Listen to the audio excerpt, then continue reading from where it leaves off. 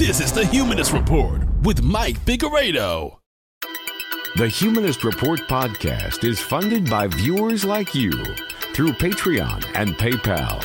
To support the show, visit patreon.com/Humanist Report or become a member at humanistreport.com. Now, enjoy the show. Welcome to the Humanist Report podcast. My name is Mike Figueredo, and this is episode 306 of the program.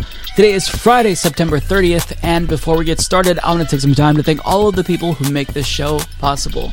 All of our newest Patreon, PayPal, and YouTube members, all of which either signed up for the very first time to support us this week or increased the monthly pledge that they were already giving to us. And that includes Avo Bicado, Blue Green Glue, Dorian Gray 11, Good Bad Internet Left, Hulette Nadof, Husky Ops 7777, Jenna Nix, Lee Levin, Sandra Stevens, Satola, Tara Chapman, The Captivating Chameleon, and Wei Lee Woon. So thank you so much to all of these kind souls. If you would also like to support the show, I would greatly appreciate it. You could do so by going to humanistreport.com/support, patreon.com/humanistreport, or by clicking join underneath any one of our YouTube videos. So this week we have an absolutely ginormous episode for you. I will be off next week, which means you are going to see some extra video segments, all of which I will use to feed the YouTube algorithm while I'm taking a break. So here's what we've got. We'll talk about the fight against Texas's abortion ban by Satanists and memers, how the Supreme Court could also allow bans on marriage equality to take effect. Unemployment runs out as the pandemic continues to rage on. We'll talk about that. A reformed neo-Nazi has a warning about people like Tucker Carlson. Eric Clapton releases a cringeworthy anti-vax anthem. The Squad protests Enbridge's Line 3 pipeline. And we'll look at a Media Matters compilation of all of the times Fox News has promoted ivermectin as a COVID treatment. That's what we've got on the agenda for today's episode and a lot more, so let's waste no time and get right to it. I hope you enjoy what I have in store for you. So it's not like this news out of Texas is particularly surprising because, it's been a slow build-up to this moment for decades. But it's still really difficult to grapple with the reality that in 2021 America, we're going back to the medieval times when it comes to women's reproductive health. Like, we're forcing women to get coat hanger abortions again. It's truly shocking. And the people who are advocating for this, they think that they're the ones who are pro-life. This is going to kill women. How many women are going to die because they're forced to pursue illegal, unsafe abortions? Like, when you get rid of abortion, you don't actually get rid of abortions. You just convert legal and safe abortions into illegal, unsafe abortions. So it's not pro-life at all, and I really wish that liberals and leftists would stop calling anti-abortion people pro-life, because they're not pro-life. This is actually a pro-death position. And, this is happening because the far right has captured the Supreme Court for a generation. And rather than trying to have a legitimate conversation about stacking the Supreme Court or codifying Roe v. Wade into the Constitution, Democrats are basically saying, oh, well, shucks, this is really bad. Okay, what are you going to do about it? It's absolutely bad, but what are you going to do about it? Are you just going to allow this far-right extremist Supreme Court to take us back to the medieval times? Or are you actually going to fucking fight? And right now, Democrats say that they're going to fight, but not hard enough. But thankfully, there are people pushing back in whatever ways that they possibly can. And legally, there's a number of things that is taking place, right? So the city of Portland will be voting on a trade and travel ban to Texas in protest of this. On top of that, you have the Department of Justice saying that they will, quote unquote, protect women who seek an abortion in Texas. And also, you have the White House calling on Congress to pass Roe v. Wade, codify it into law, and Nancy Pelosi says that she will do that. Unfortunately, it's not going to pass because Democrats won't get rid of the filibuster in the Senate, so it's not going to pass the Senate. And even if it passed in the Senate and Joe Biden signed Roe v. Wade into law or an abortion bill into law that overrode the state of Texas, the Supreme Court can still say that that law is unconstitutional, so it's not really a long-term solution. So this has to be challenged legally, and there's only two options here. You can either stack the Supreme Court, or you can introduce a constitutional amendment to make abortion a right under the Constitution. Neither of those things is likely to happen. So, it's really frustrating to see this play out. This is barbaric. But this is just, this is what happens when you let reactionaries capture the highest court in the land. But thankfully, there's a lot of folks in this country who are smart, they're savvy, and they're using the evangelicals' own religious liberty arguments against them. For example, the Satanic Temple is doing just that. As Sanford Nolan of the San Antonio Current explains, the Satanic Temple has joined the legal wrangling to block or overturn Texas' severe new abortion law. That law, which the U.S. Supreme Court refused to block this week, bans the medical procedure after 6 weeks, including in cases of rape and incest. The Salem, Massachusetts-based temple filed a letter with the U.S. Food and Drug Administration arguing that its Texas members should have legal access to abortion pills. The group's attorneys contend that its status as a non-theistic religious organization should ensure access to abortion as a faith-based right. In the letter, the temple argues that abortion pills, misoprostol and mifepristone, should be available for its use through the Religious Freedom Restoration Act, which protects Native Americans' use of peyote in religious rituals. The temple says those same rights should apply to the drugs it uses for its own rituals. Quote, I am sure Texas Attorney General Ken Paxton, who famously spends a good deal of his time composing press releases about religious liberty issues in other states, will be proud to see that Texas's robust religious liberty laws, which he so vociferously champions, will prevent future abortion rituals from being interrupted by superfluous government restrictions meant only to shame and harass those seeking an abortion, said Lucian Greaves, the temple spokesman and co-founder, in an emailed statement. So that right there is brilliant, I think. I don't necessarily know that this legal challenge is going to pay off and be successful, but the fact that they're trying is truly commendable. Like, if you want to argue that it's your religious liberty to impose an abortion ban on people in Texas, well, then it goes both ways. It's also religious liberty to allow for abortion, at least according to the standards by the Satanic Temple. So I think this is brilliant. But another way that people are pushing back, grassroots activists online, I would argue, are pushing back, is by trolling the shit out of the Texas whistleblower hotline, which is basically a hotline to snitch on women who seek out an abortion. And as Sergeant Balls on Twitter points out, LOL Texas made a website to report women who violate the new abortion bill, and you can attach pictures, so all my free time today is spamming it with goatsy and furry porn. And it's funny because it seems like everyone on the internet came to that same conclusion at the same time, and the result was just beautiful. So as Salon reports, their snitch site, prolifewhistleblower.com, was shared widely by abortion rights supporters and clever teens on Twitter, Reddit, and of course TikTok, calling on the internet to rise up and render the tip line non-functional with spam. The calls to action caused a sensation. They quickly made it to Reddit's front page, drew thousands of retweets on Twitter, and arguably most effectively mobilized the teens on TikTok. Almost immediately, prolifewhistleblower.com was inundated with nearly countless false reports, hate mail, and because Gen Z is wonderful, Shrek memes. Lots and lots of Shrek memes. Some safe for work, and others not so much. And when they're referring to not safe for work Shrek memes, let me be clear, they're talking about pictures of Shrek's dick. Shrek? Green dick, green balls. That's what this hotline got. Now, additionally, there was one TikToker that actually created a script so individuals can flood the line themselves with lots and lots of false reports of women violating this abortion law. And I'm going to play this video for you so you know what not to do in the state of Texas. So definitely don't do what this person is explaining to you very clearly. Take a look. Okay, so here's the update. Unfortunately, they IP banned me. Found out this morning. So when I access the site, it gives me something that looks like this.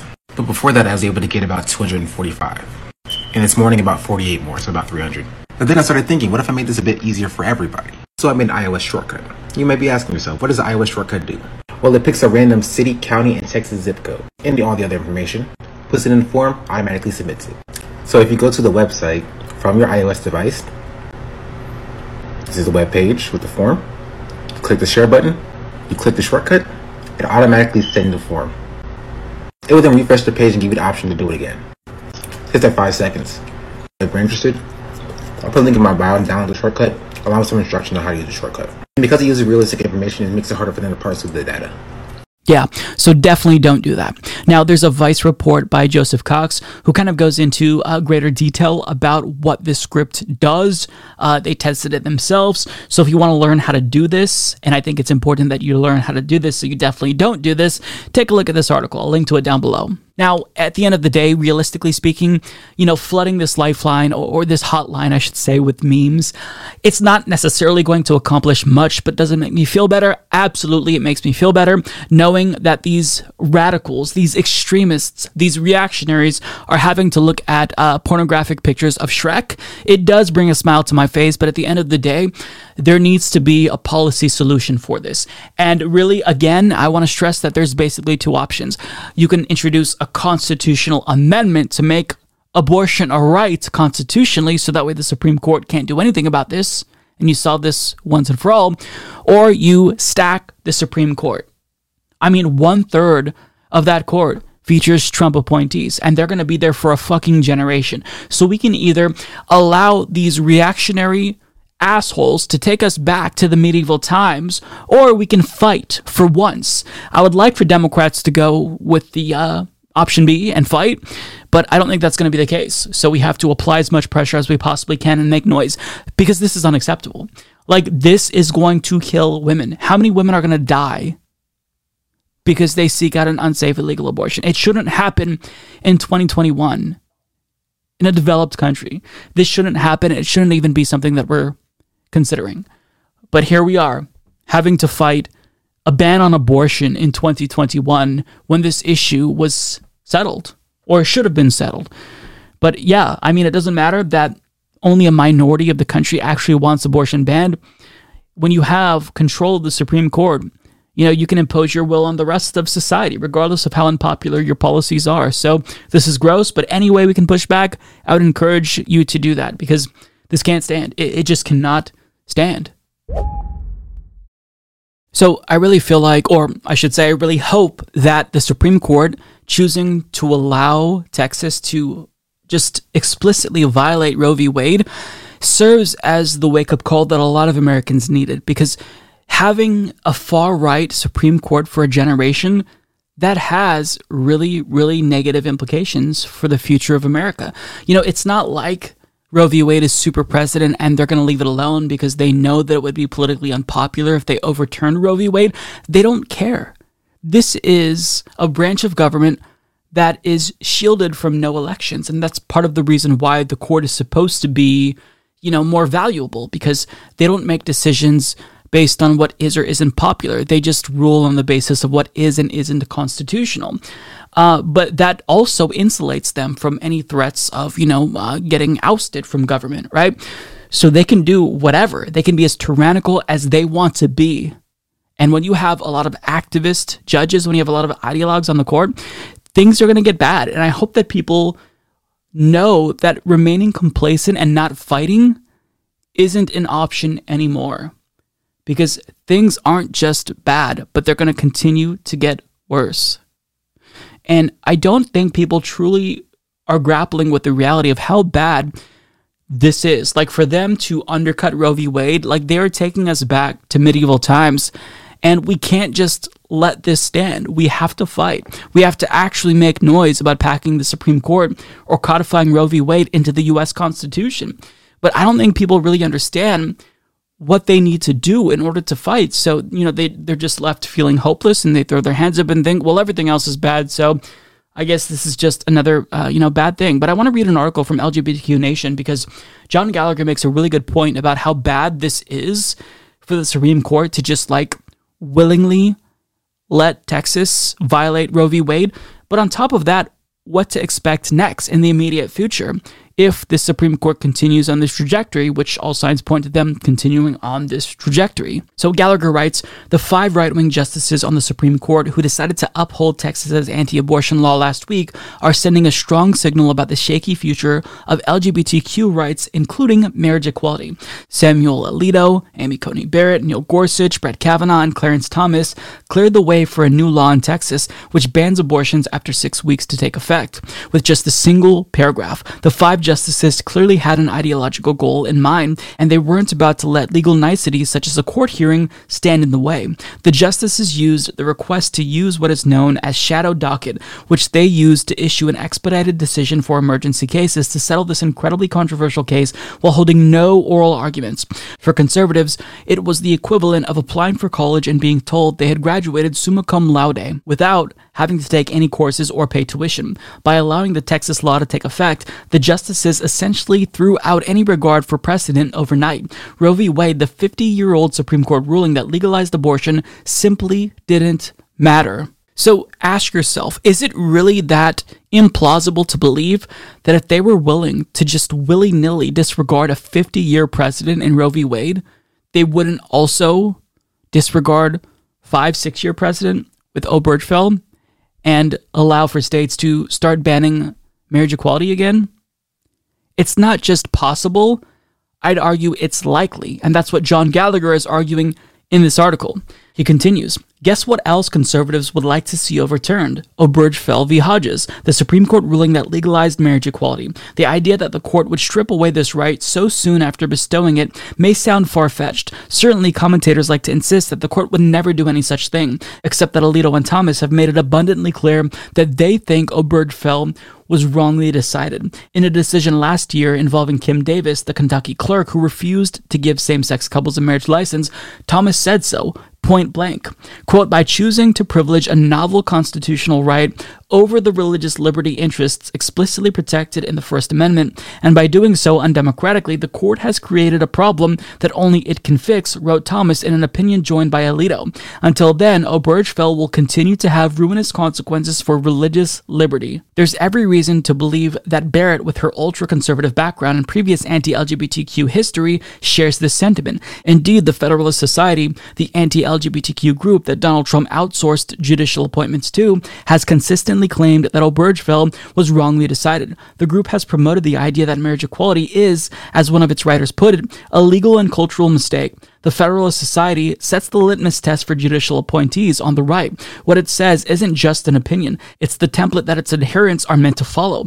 As their ruling on Texas's abortion law shows, the 5 extremists on the court don't care about precedent, nor do they care about public opinion. More than half of Americans say abortion should be legal in all or most cases. They care about ideology. So what if most Americans think marriage equality is a good thing? If 5 justices on the Supreme Court think otherwise, that right could be gone in a flash. And that is exactly correct.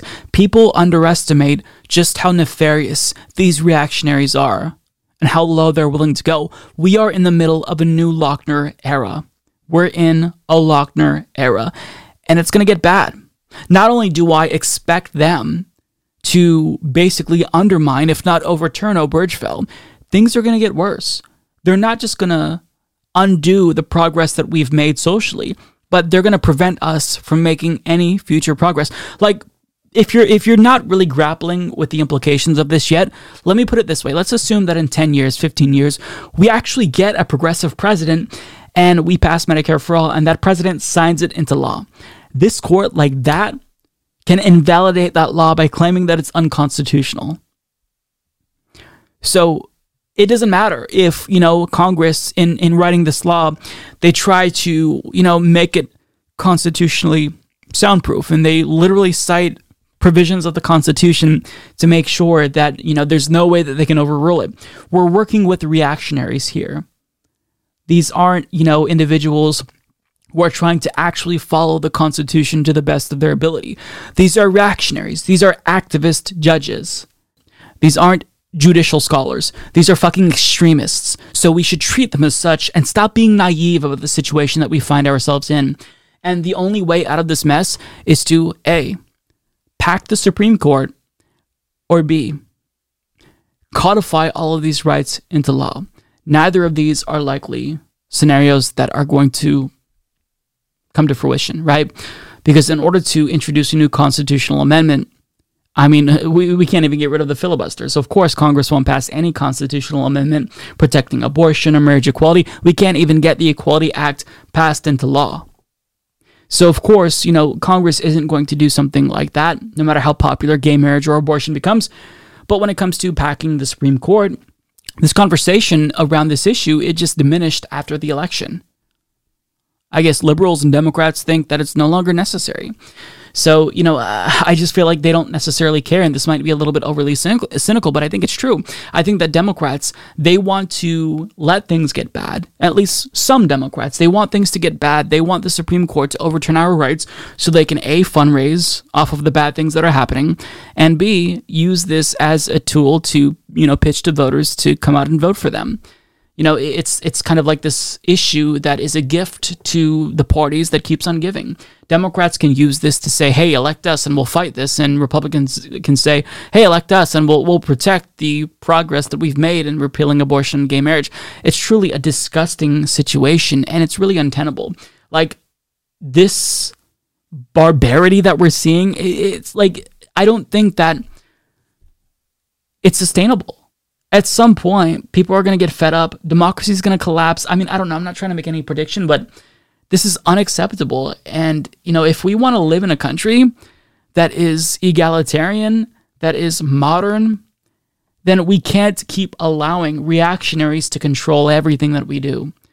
It's not sustainable. It's not just that reactionaries have captured the Supreme Court for a generation and they're undoing social progress. Around the country, Republicans are imposing draconian voter suppression laws. They're planning on gerrymandering themselves back to victory. They're explicitly authoritarian. So if we don't treat them like the threat that they are, the fascistic threat that they are, then we're going to lose our country to them. So, I don't want to be overly alarmist, and I don't want to sound like I'm fear-mongering, but people need to wake the fuck up and realize that the situation is bad and it's going to get worse. Stop being complacent, wake up, and get involved. When it comes to de-radicalizing people, when it comes to deprogramming people who became, involved in conspiracy theories and conspiratorial groups, I don't necessarily think that there's any magic answer or magic solution. There's no silver bullet. But what I do think is really useful is listening to people who came from these sectors of society, listening to people who was once anti-vax but then changed their mind, listening to someone who was a member of the far right but had a change of heart, find out what specifically led to their de-radicalization and try to implement that on some sort of a wide scale, or use it even in social, conversations, interpersonal relationships to de-radicalize and deprogram people that we know. But one person who I think is really, really interesting is Christian Piccolini. This is someone who actually is a former white supremacist. He was a leader in the neo-Nazi movement, and now he's speaking up. He launched a podcast. He wrote a book about his radicalization and de-radicalization, and what he says here is really, really important, and he has some remarks about what is driving the radicalization that we're seeing in the United States today.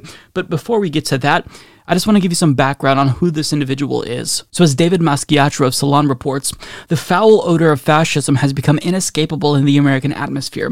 Republican officials across the country are working overtime to undermine the right to vote, leading right-wing pundits brazenly promulgate racist conspiracy theories, and the Anti-Defamation League reports that 2020 saw a 45% increase in hate crimes throughout the Midwest. There is perhaps no time more urgent to learn from one of fascism's former foot soldiers. Christian Piccolini became a neo-Nazi as a teenager in the working-class Chicago suburb of Blue Island in the late 1980s. As the leader of the Chicago area skinheads and singer in the white power rock band The Final Solution, Piccolini was one of the most effective recruiters in the white supremacist movement. His story transformed, however, from horrific to redemptive and inspiring.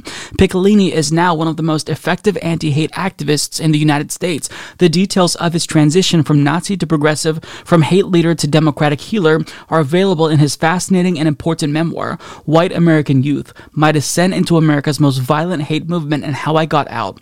In the past few years, Piccolini's warnings have become increasingly severe as he and his colleagues at Free Radicals work to preserve the promise of multiracial democracy in the United States. Piccolini worries that the nation's complacency will soon meet a catastrophic end. And what he's saying here is that the rise of fascism in the United States has been so swift. The popularity increase is so huge that if we don't address this right now, immediately and substantially, it might be too late.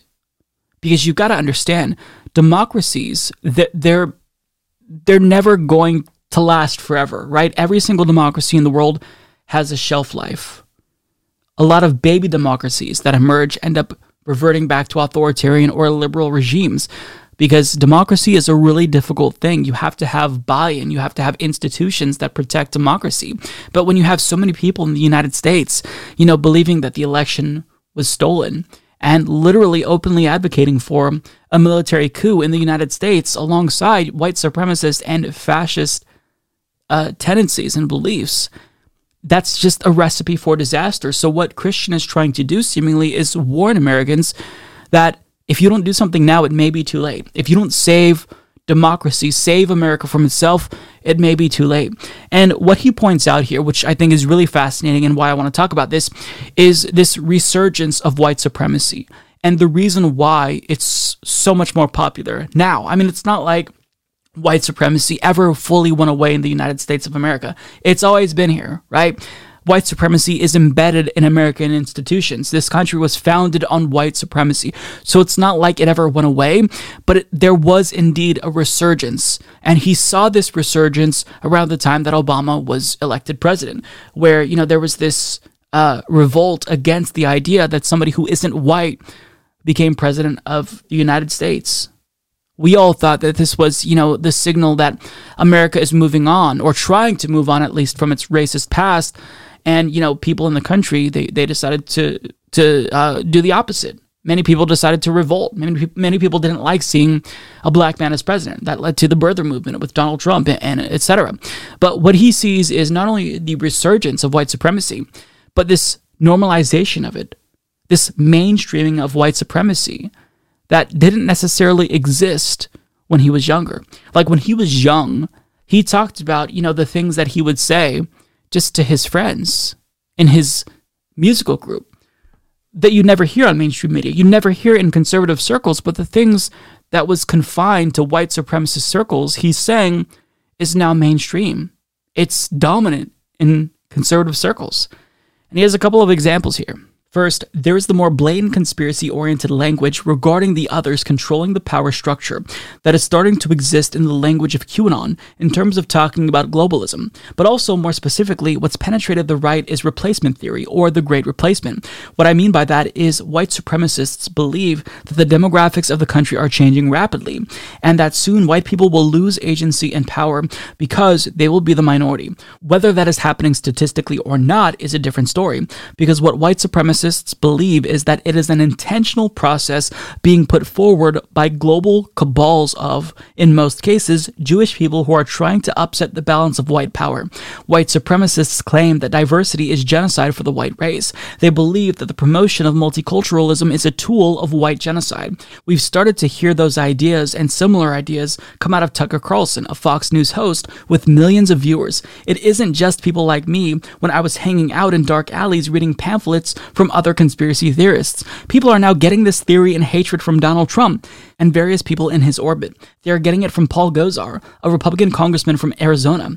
These are people with suits and ties. They look like the mainstream. They sound like the mainstream, and in certain cases, they've been elected to powerful positions by the mainstream, and yet they are saying the same dangerous and outlandish things that a 17-year-old Christian Piccolini said when he was sporting a swastika tattoo. It is the whole notion that if white people don't wake up now, that they will be overrun. If you watch Tucker Carlson, people like David Duke and Tom Metzger in the old days said almost the exact same thing. They said white people wake up. Immigration, the religions they are forcing down our throats, multiculturalism. It's all a conspiracy to destroy our white power.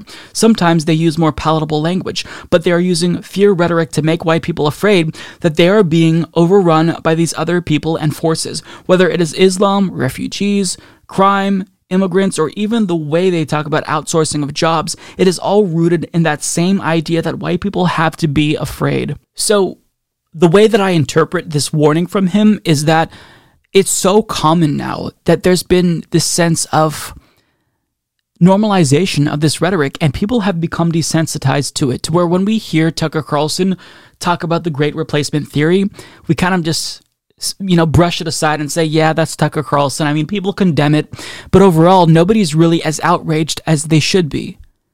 Like somebody on mainstream media, the most popular news show in the country, just explicitly talked about the Great Replacement theory, unironically.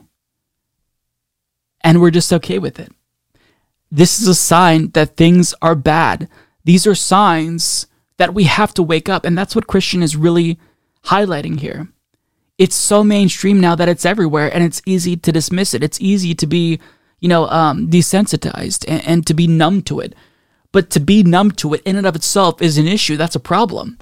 Because when you're numb to it, when you don't call it out, when you stop being aware of all the white supremacist rhetoric that we're hearing, then, people, they feel as if there's less social disincentives to use it, right? We have to make white supremacists feel ashamed to use white supremacist rhetoric. To even get to this point where Tucker Carlson is brazenly talking about the Great Replacement theory on national television, I mean, that really proves how far we've fallen. And that's so horrifying. I mean, a healthy society wouldn't allow for this. Tucker Carlson wouldn't feel comfortable espousing white supremacist talking points, talking about the Great Replacement conspiracy theory, if society wasn't accepting of it, right? But because people are numb to it, it has inadvertently become socially acceptable again to just be blatantly white supremacist and use white supremacist talking points. And Christian is saying, look, you've got to wake up before it's too late. All of these things are signs that we are seeing mass radicalization of lots of Americans, millions of Americans. And the fact that people aren't outraged as they should be, I mean, you see some outrage, but I mean, the fact that people aren't in mass demanding Tucker Carlson's resignation when he's talking about the Great Replacement, that's a sign of societal decline. That's a sign of white supremacy becoming socially accepted in America, which we should have never allowed to happen. Letting Donald Trump get elected in and of itself after he was as racist as he was a sign that, we've allowed white supremacy to be normalized. And that's something that we absolutely have to fight against, vociferously so. Like, Donald Trump kind of ushered in this era of blatant racism, right? Politicians aren't using dog whistles anymore. They're just saying the quiet part loud. And I wouldn't be surprised if Tucker Carlson or some other right-wing pundit just said the 14 words. And there's only a little bit of outrage, right? I'm sure Media Matters would write an article about it. Left Twitter would speak out. Democrats would speak out. But overall, it's just another news cycle that people would move on from. When in actuality, people have to look at this as a sign of societal decline, as a sign of our democracy dying, of our country being captured by white supremacist extremists. So, I want people to take Christian's warning seriously and push back more fiercely against people like Tucker Carlson. And anyone who's helped to normalize Tucker Carlson is absolutely part of the problem. So, I'll leave that there. This is really, it's not like I'm surprised by what he's saying, but it's still like to hear somebody from his position who was in this world say this, it really is kind of like a really scary thing to contemplate. And, I've been thinking about this after reading Jason Stanley's How Fascism Works. Great book I'd recommend to everyone. He talks about the rise of fascism in Brazil, in India, in the United States. And, these are all signs that we should have known to look for. But we kind of just, people are tired. People aren't paying attention as they should. And we've kind of allowed white supremacy to regain a foothold in the United States, like in the public again. Like it's socially acceptable again. And it's hard to put that cat back in the bag. And some might argue that you can't. But you've certainly got to try, because this is not acceptable. And certainly if we want to last as a democracy, as a multicultural democracy, in a pluralistic society, we can't allow these fascists to be as dominant as they are now. So unless you've been living under a rock, I'm sure by now you've heard that thousands of Americans have been trying to take ivermectin, which is traditionally used as a horse dewormer, to either cure themselves of COVID-19 or prevent COVID-19. Either way, that's not what it's intended to be, but it's leading to feed stores across the country putting up signs like this, telling people, you can't take ivermectin, it's not for you. Now, is it true that ivermectin is prescribed to human beings in human doses? Nobel Prize winning for humans! Nobel Prize winning for humans! Nobel Prize winning for humans! Nobel Prize winning for humans! Yes, that's true, but for parasites. It's not approved by the FDA for use against COVID-19. We have a vaccine that is safe and widely available, and it's free. So that's what people should seek out if they want to protect themselves against COVID-19, but instead people are taking ivermectin, and they're only able to get the horse version or the sheep version because their doctors won't prescribe it to them, since doctors know that it doesn't treat COVID-19. And so they're taking these giant doses, flooding poison control with thousands of calls, and in many instances, they are literally shitting out their intestinal linings because they're taking a horse dose of COVID-19. Like this animal that's thousands of pounds, humans are taking that much ivermectin because they were led to believe that it will protect them against COVID-19. Now, there's a lot of origins as to how ivermectin became so popular among the anti-vax community. There's a lot of Facebook groups. There's quack doctors that promote ivermectin as a miracle cure for COVID-19. But what I do know is that the largest news network in America has definitely played a role. Case in point. Ivermectin, which can and is around the world used to treat and prevent the spread of the coronavirus. It's not some crackpot fish tank cleaner. It's a real drug. The FDA tweeting, "You are not a horse, you are not a cow. Seriously, y'all, stop it." Ivermectin is not a recommended treatment for COVID-19. It is not a recommended drug to prevent COVID-19. Ivermectin. Ivermectin. Ivermectin. Ivermectin. Ivermectin. Ivermectin. And ivermectin. Ivermectin. It's all coming back to some sort of mind control. Because treating an illness doesn't get your mask on, doesn't get your kids out of school. They don't want to talk about recovering. Because they're a threat to higher-priced medications and vaccines. And now you have YouTube censoring Senate testimony of Dr. Corey talking about ivermectin. It's a really important point that you're making because Google's YouTube removed 2 videos. And there's a good chance everyone listening at home has never heard of ivermectin because Google has gone about censoring. They took all of those posts down. We know that our FDA has in many ways failed us by not allowing for the use of ivermectin. A miracle drug when it comes to treating COVID-19. I'm not a medical expert. They haven't even given emergency use authorization for ivermectin. Taken early, it can mitigate symptoms of COVID-19. This was a bad week for those who made it their business to bash ivermectin. It's the new McCarthyism. If it's extremist to wonder about the origins of COVID, if it's extremist to wonder about the utility of masks outdoors, if it's extremist to wonder about ivermectin as a therapeutic drug, then count me as a radical. Yeah. Now, the reason why Fox News does this is because they can do this and get away with it. There's zero accountability whatsoever. Zero accountability. They don't lose advertisers, viewers don't get turned off to this misinformation, and they know that this is wrong. Like, Fox News is a company that literally has vaccine passports. Every single Fox News pundit that promotes ivermectin, they are required to disclose their vaccination status. They know that the vaccines work and ivermectin doesn't, but they still do this for whatever reason, because they're pandering to their audience who has been led to believe that ivermectin works. But the reason why they do this is because they know they can get away with it. And that's absurd. Like, before you think that I'm advocating for censorship, ask yourself this. What happens if Fox News, like if a Fox News pundit, let's say Tucker Carlson, accidentally swears and says fuck on television? What's going to happen? The FCC is going to fine Fox News thousands of dollars. But yet, when Fox News promotes medical misinformation that leads to people literally shitting out their intestinal linings, what happens? Nothing. Zero fine, zero accountability. So they will continue to do things like this because they know there's no downside. They can pander to their base, which maybe they feel they're losing to OAN or Newsmax by becoming increasingly insane, promoting these, cures for COVID-19 and, promote anti-vax misinformation. And they know that it's not going to affect their bottom line. So unless you hit them where it hurts, have a mass advertiser boycott or fine them, things like this are going to continue to happen. So for some additional details, we go to Media Matters, who reports there's been growing evidence against the efficacy of ivermectin, a drug most commonly used to treat animals in coronavirus treatment. Recently, a popularly cited study about ivermectin as a miracle COVID-19 treatment was retracted. The FDA also highlighted the drug's very dangerous side effects if taken to excess or in combination with other medications, especially the livestock version, which is highly concentrated and toxic to humans.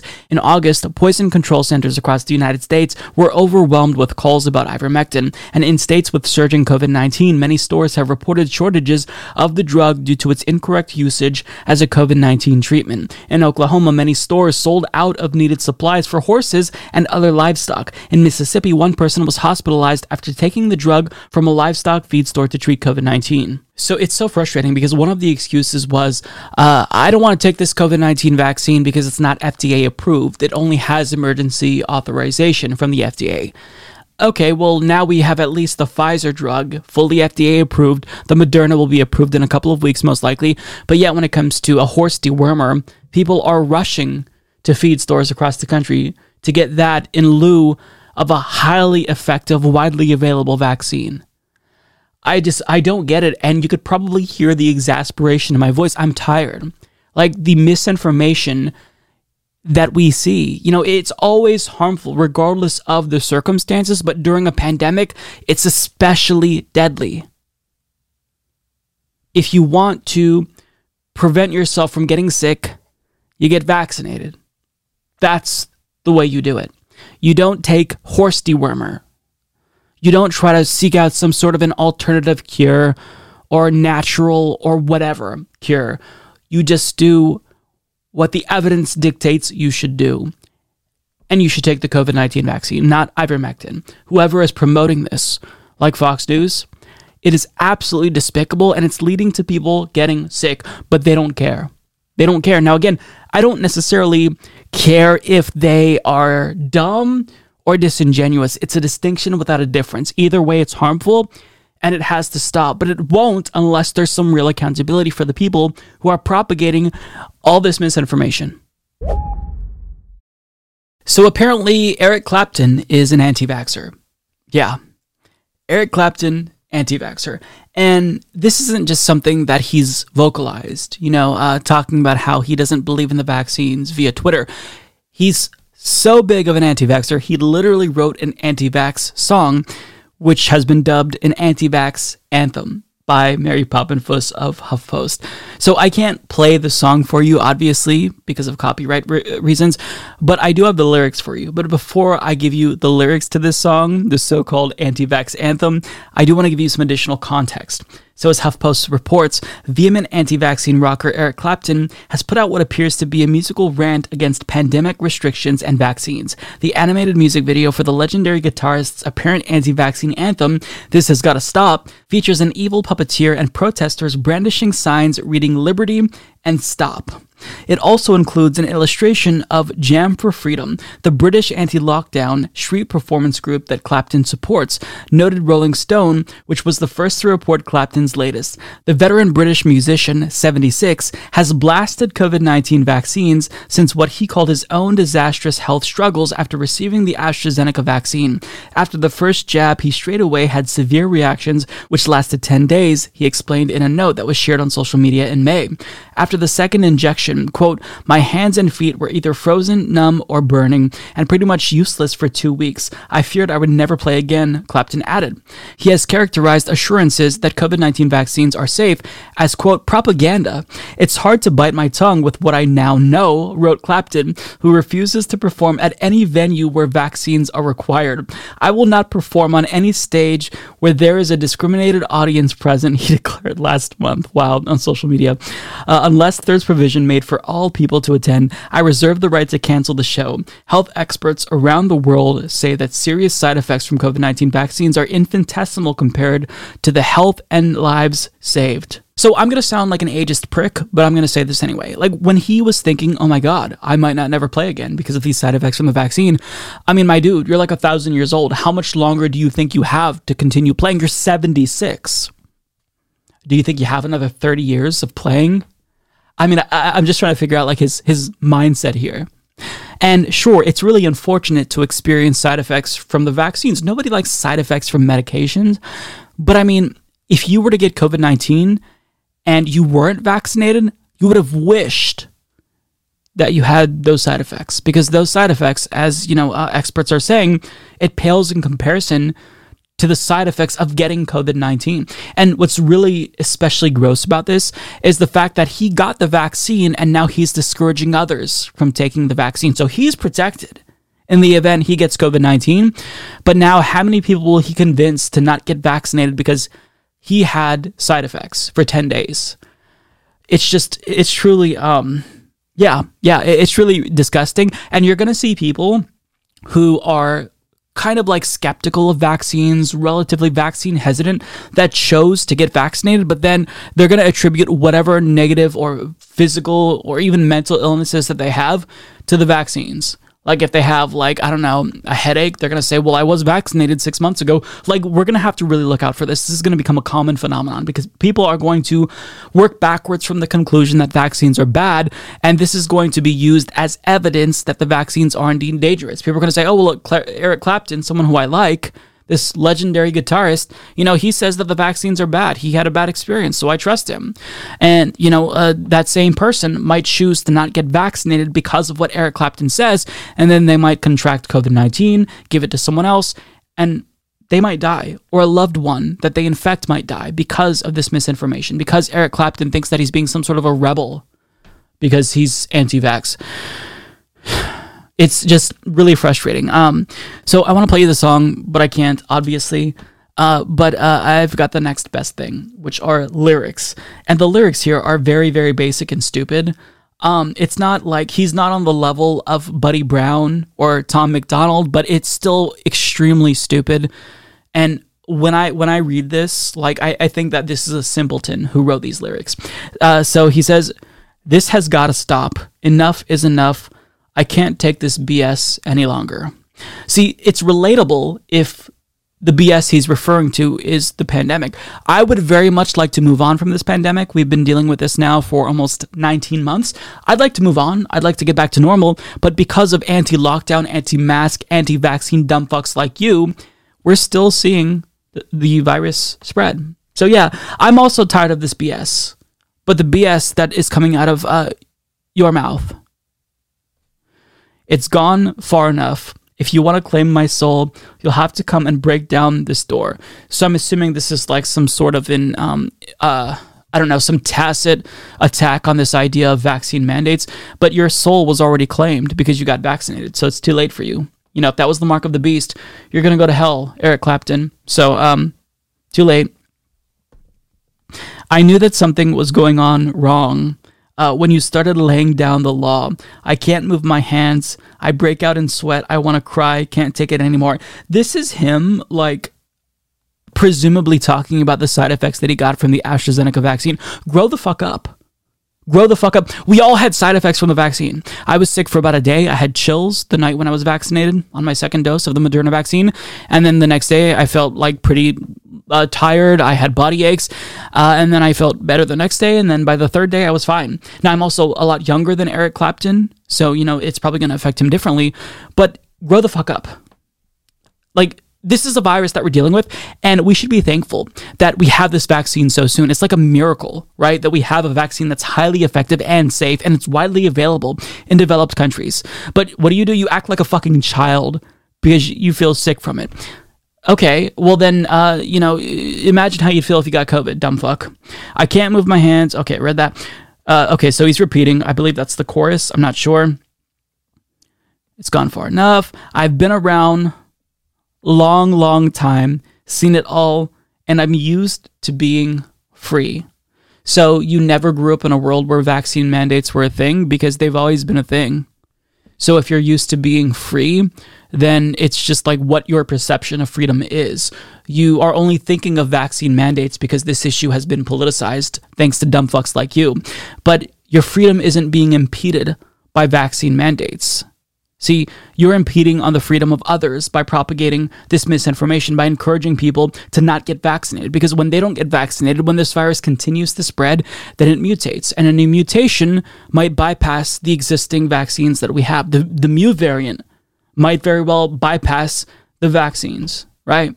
So I want my freedom from this virus. So you can go fuck yourself. I don't care about what you believe is freedom. Freedom is truly being able to live your life and not have to worry about a highly contagious, deadly virus. These people are so petulant.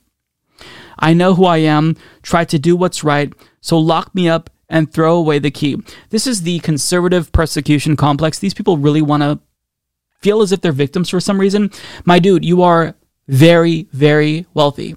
You can shut the fuck up, hide away in your mansion, and live the best life you could possibly live. I'm sure that he has a fucking indoor pool and indoor bowling alley. Like, you are as rich as you can possibly be, and you're trying to be the victim. Shut the fuck up. Oh my God, these people are insufferable to me.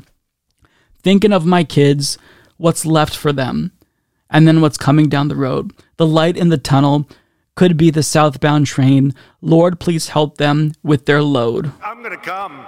This has got to stop. Enough is enough. I can't take this BS any longer. Okay, I think we're getting down to the climax here. It's gone far enough. If you want to claim my soul, you'll have to come and break down this door. This door, this door, this door. Break down this door, this door, this door, this door. Mr. Clapton, sir, get fucked. Get fucked. You absolute insufferable cunt. And I can call him a cunt because, I mean, he's British, right? Is he British? I think it said he's British, right? That's not as big of a deal to British people. Yeah, he's a British musician. So I can call him a cunt. And even if he was an American, I would still call him a cunt because this is just cunt behavior. Like, you're a petulant child. Shut the fuck up. You're making anti-vax anthems. Like, is this really what you want your legacy to be? Anti-science during a global pandemic? Jesus. I mean, you're 76, but grow up. Clearly, you haven't matured mentally enough. Grow the fuck up. Stop being a petulant baby. Stop discouraging people from getting vaccinated. How many people are you gonna like be indirectly responsible for killing because of this dumb fuck anthem? Just Jesus, I'm so sick of these people. I'm exhausted. But I mean, we'll continue to see this stupidity because that's the world that we live in. It is ruled by dumb fucks, unfortunately. If you follow this program, you know that it's really difficult for us on the left to get people in America to pay attention to Enbridge's Line 3 pipeline. This is basically DAPL 2.0, where indigenous protesters are leading the fight against this new pipeline, and they're being brutalized by police forces. Their sovereignty is at risk of being violated here, and it already has been violated. But the media just isn't paying attention to this massive scandal, and the Biden administration is remaining silent, even if he claims to be a fighter for climate justice.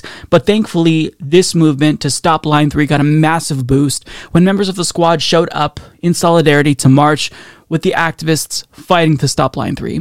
So as Jessica Corbett of Common Dreams explains, members of the Progressive Squad held a press conference in Minnesota on Friday to draw attention to the indigenous-led fight against Enbridge's Line 3 tar sands pipeline, which water protectors and environmentalists have been battling on the ground and in court. Hosted by Congresswoman Ilhan Omar, the press conference also featured remarks from U.S. Representatives Cori Bush, Ayanna Pressley, and Rashida Tlaib, as well as Minnesota State Senator Mary Kunesh. We are here because nearly all of Minnesota is in a state of drought, Omar explained. We are here because wildfires are burning in northern Minnesota. We are here because the Twin Cities just had their hottest summer on record. We are here because the climate crisis is here. The climate crisis is now, she continued. The climate crisis is happening, and the last thing we need to do is allow the very criminals who created this crisis to build more fossil fuel infrastructure.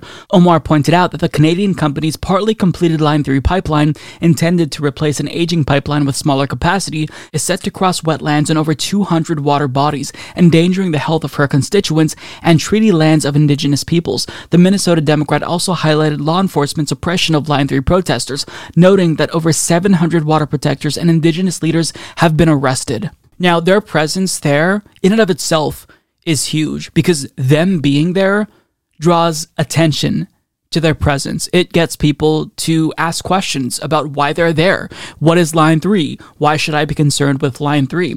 And after all of the headlines we've seen just this year as it relates to climate change, it shouldn't even be a question. So the fact that they're going there, when other lawmakers don't even seem to care, when the Biden administration has just been dead silent on this, it's really important. It matters. Now, before they actually went there, Ilhan Omar actually penned an open letter to the Biden administration urging him to halt this pipeline, to shut it down, because he has the authority as president to do that. He did it with the Keystone XL pipeline, and he could do it now. But he's not acting because not enough people are making noise. So this right here, what they're doing, is invaluable because it helps with that effort. Now, what's interesting is that another lawmaker from Minnesota, a Republican, went on Fox News and he had something to say about their presence there, which is really interesting. Speaking of the left, AOC and the squad, they're targeting the Line 3 oil pipeline, the project that is in your district. They want it canceled. Speaking of inflation and the cost of gasoline, you don't want it canceled. Why? Well, you're exactly right. I spoke about this in downtown St. Paul this morning. Listen, Enbridge Line 3 replacement, it's a replacement pipeline of a 60-year-old pipe, almost a $4 billion investment in Minnesota. Union skilled labor, those are our friends and neighbors that are making good wages. And the squad is in our great state protesting that pipeline, which is 92+% complete. There is going to be oil running through that pipeline. And it's just coincidental that my assumption is they flew into Minneapolis-St. Paul area. This pipeline services the Rosemont facility that produces the jet fuel so they can arrive in their jets. And so what we have to do is we have to understand that energy dominance and mining dominance is a big part of securing our supply chain dependency for this nation. We've learned so much over COVID, and we're going to stand up against these socialist policies. And one of the things we have to do is put good bipartisan legislation together. And again, the Democratic Party from this administration down is not equipped to lead. Yeah, and they have no problem asking OPEC and countries in the Middle East that don't like us to pump more oil to help us. It just makes no sense. Congressman, thank you for coming on today. Good luck with the pipeline. You're welcome. Thanks for having me. You betcha. So everything he said there is idiotic, not just because it is devoid of common sense, but because he's not telling you something. He didn't disclose a really important detail that his constituents and Fox News viewers probably would want to know before hearing him speak about this. But before we get to that, he mentioned energy dominance. Oh, if the United States government wants to be energy independent and be dominant in this field, we have to allow for things like this. No, if you want to be energy independent, in fact, fuck that, not just energy independent, but be global leaders here, we know what to do. We invest in clean, green, renewable technology. We stop subsidizing fossil fuels and we stop allowing for more fossil fuel extraction and this sort of infrastructure. Anyone who's talking about energy independence or energy dominance without talking about renewables and clean energy is lying. They're being disingenuous. And he also got in a nice little jab there because they participate in society. Oh, well, I'm guessing they came here in private jets. So, producing oil, helps get their private jets to place. Shut the fuck up. Climate change isn't going to be solved if individually we all choose collectively to make better decisions, if we all reduce our carbon footprints. Just 100 companies are responsible for 70% of global greenhouse gas emissions. This is something that requires government intervention, stopping these greenhouse gas polluters from continuing to fuck up the planet. He knows this. He's being disingenuous. He also threw in just randomly, we have to stand up against socialist policies. It's not really socialist to advocate for a future. We can't have a future, we can't have a habitable planet if we continue to let these companies fuck up our planet. That's not socialist, it's not capitalist, it's just being a human being and not a sociopath. But what I want to let you know is something that this dumb fuck didn't disclose to Fox News viewers. So when you go to Open Secrets, you can see that Enbridge donated to quite a bit of politicians, right? Republicans and Democrats, mostly Republicans, but Democrats too. And when you search for Representative Stauber's name, well, would you look at that? They gave him $5,000 in this last election cycle. $5,000. But I'm sure that, he's just defending this pipeline out of the goodness of his heart. I mean, wouldn't Fox News disclose this really relevant fact to their viewers before bringing on this paid shill? Like, this is literally a paid shill. This man literally took thousands of dollars, $5,000 in one cycle from this company. And here he is defending this company. defending a project that they're trying to pursue, which would net them millions of dollars, possibly billions of dollars in profits? Don't you think that money, that campaign contribution, is really relevant here to this conversation? Shouldn't viewers who are tuning in know that this person is a shill for Enbridge? And, what's interesting is that when you look at the contributions that Ilhan Omar took from Enbridge, well, look at that. $0. Nothing found. So should we believe Ilhan Omar, who didn't take money from this company, or should we believe the individual who literally took thousands of dollars from this company? Who should we believe? Yeah, the fact that he didn't disclose that, the fact that Fox News did not disclose that really important fact, that conflict of interest, tells you everything you need to know. There is not a single good reason to be in favor of this pipeline. Yes, it's replacing an old pipeline, but that's not what we should be doing. Going forward, we need to be building out our clean, green energy infrastructure, wind, solar, hydro, and not continuing down this same path that has led to us fucking up the habitability of our planet. It's unacceptable. And the more shills that I see who take money from these companies and lie to their constituents, lie to Americans, the more angry I get. We've passed the climate tipping point. The IPCC says we're out of time and catastrophic climate change is inevitable at this point. It's a matter of how bad do we want it to get. That's the conversation that we're having. And people like Stauber here, who took money from this company, apparently he wants it to get really bad. He doesn't care that his children and grandchildren are going to live in a planet that is a hellscape due to climate apocalypse. He doesn't care. All he cares is that his donor gets to do things that make them more money, even if it's to the detriment of the human species. It's truly morally reprehensible, and if Stauber had any dignity whatsoever, he would resign in shame. Fox News would be fined for peddling this level of propaganda, not disclosing the ties to this company of this congressman. It's so disgusting, but totally predictable. Well, folks, I'm not sure if you heard the good news or not, but the pandemic is apparently over. We did it. We defeated COVID-19 as a nation. We should all be so proud of ourselves. At least this is what the U.S. government seems to believe, because the unemployment insurance meant to protect workers during a time of crisis like global pandemics, that's run out, and it's not coming back. So as Axios reported on Labor Day, more than 7 million workers lost their unemployment benefits, mostly women and people of color.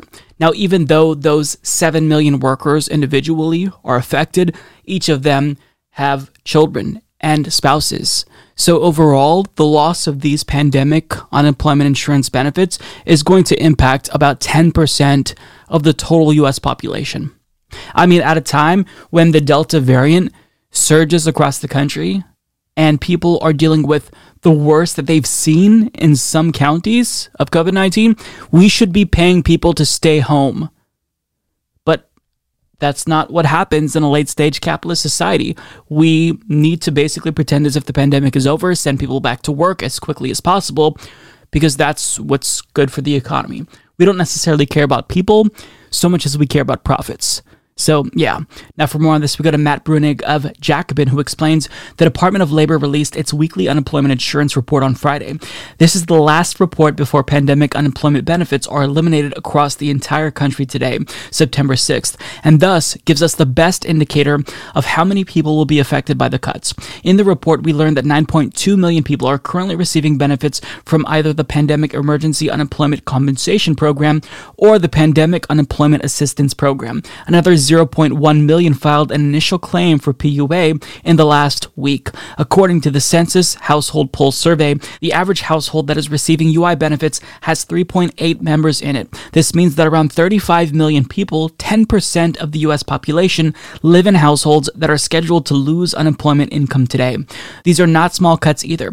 Based on what happened in the same states that already cut these benefits, we know that around half of those on UI will see their benefits drop to $0, while the remaining half will see their benefits cut by $300 per week, which is equivalent to $15,200 per year. Those formerly on unemployment insurance will also cut their spending by about $145 per week, or $7,540 annually, which will have negative effects on the revenue and employment of the businesses they patronize.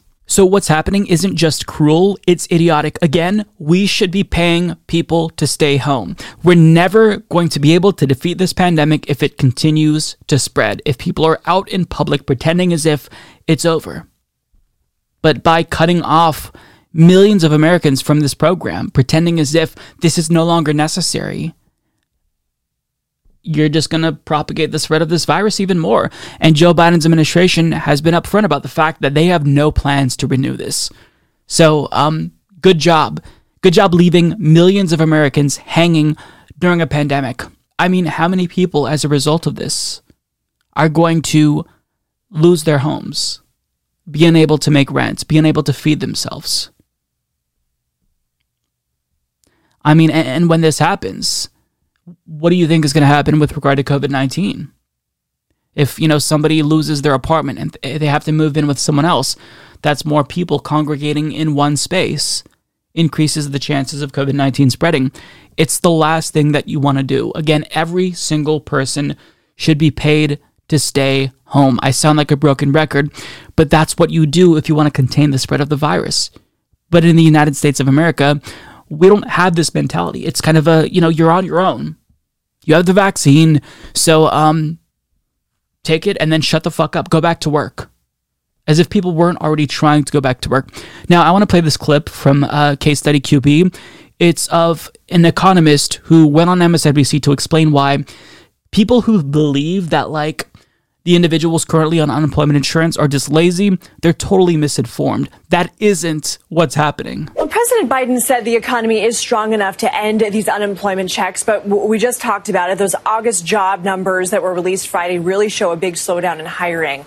What I found so interesting about your article is you really dispel the myth that everyone collecting benefits can work but doesn't want to. You talk to people who are literally taking low-paying jobs, switching careers, even selling plasma to make ends meet. What's the impact here, the real world impact that these benefits will have and the lack of them in a climate like this? Yeah, I think there's this idea that because there are jobs out there, and there are jobs out there, that then everybody could just go back to work overnight. And there are a lot of reasons why that is not the case. The pandemic itself is an obvious reason. There are a lot of people who still face significant health concerns. I spoke to a woman in Pennsylvania whose son is immunocompromised. He's too young to be vaccinated. He can't go back to school in person, and so that rules out a lot of jobs for her. I've talked to people who are looking very actively for jobs, but are not able to find them in their industry. In some cases, they're considered too qualified for some jobs, overqualified for some jobs, and not qualified enough for others. We're seeing childcare continues to be disrupted. I'm speaking to you this morning from southern Indiana, where I'm visiting some family. Schools here started up at the beginning of August, and in this school district shut down 2 weeks in to go remote because of a surge in COVID cases. And so we're again, if you've got kids at home, you may not be able to work right now. So it's not as simple as saying that everybody can just go back to work overnight. He's exactly right. This idea that nobody wants to work is so stupid. It's so stupid. As if people want to be impoverished for extended periods of time. As if people don't want to be independent and find jobs. That's not the case. But even if, let's assume the worst for a moment. Let's assume that people actually didn't want to work. And they were trying to, squeeze out as much from unemployment as they possibly can. Can you really blame them? Who wants to work during a pandemic and deal with all of these Karens that we're seeing in viral videos? My niece works at Walmart, and they have a door greeter who gives out masks to people and enforces the mask mandate. Do you think that dealing with all of the stress that causes from anti-mask dipshits is worth, the minimum wage? Of course it is. And so I don't blame people for not wanting to work, especially considering the fact that when you look at this graph, worker compensation has not kept up with productivity, and the stagnation in wages is correlated with the drop in union memberships. So people are working harder, but they're not benefiting from the fruits of their labor. And also, when you consider the fact that we're living through a global pandemic, I don't blame people for not wanting to work, but that's not actually the case. People aren't on unemployment because they don't want to work. They're on unemployment because they don't have a fucking choice. They don't have a fucking choice. And even if they did have a choice, they should still be getting money from the government to stay home, because we should be going into lockdown again. ICUs are at full capacity in states across the country. What happened to flatten the curve? What happened to, combating this disease together, collectively? Of course, that's all out the window. So this is extremely cruel. It's unnecessary. The government has the money, has the means to pay people indefinitely throughout the duration of this entire pandemic, but they're choosing not to. And that speaks to the cruelty of the U.S. government, even when Democrats are in control. You think that things would be at least a little bit better when it comes to, distributing funds to people. But no, Joe Biden is aware of the fact that the pandemic in many states is worse than it's ever been, and he's allowing this to run out. It's a choice.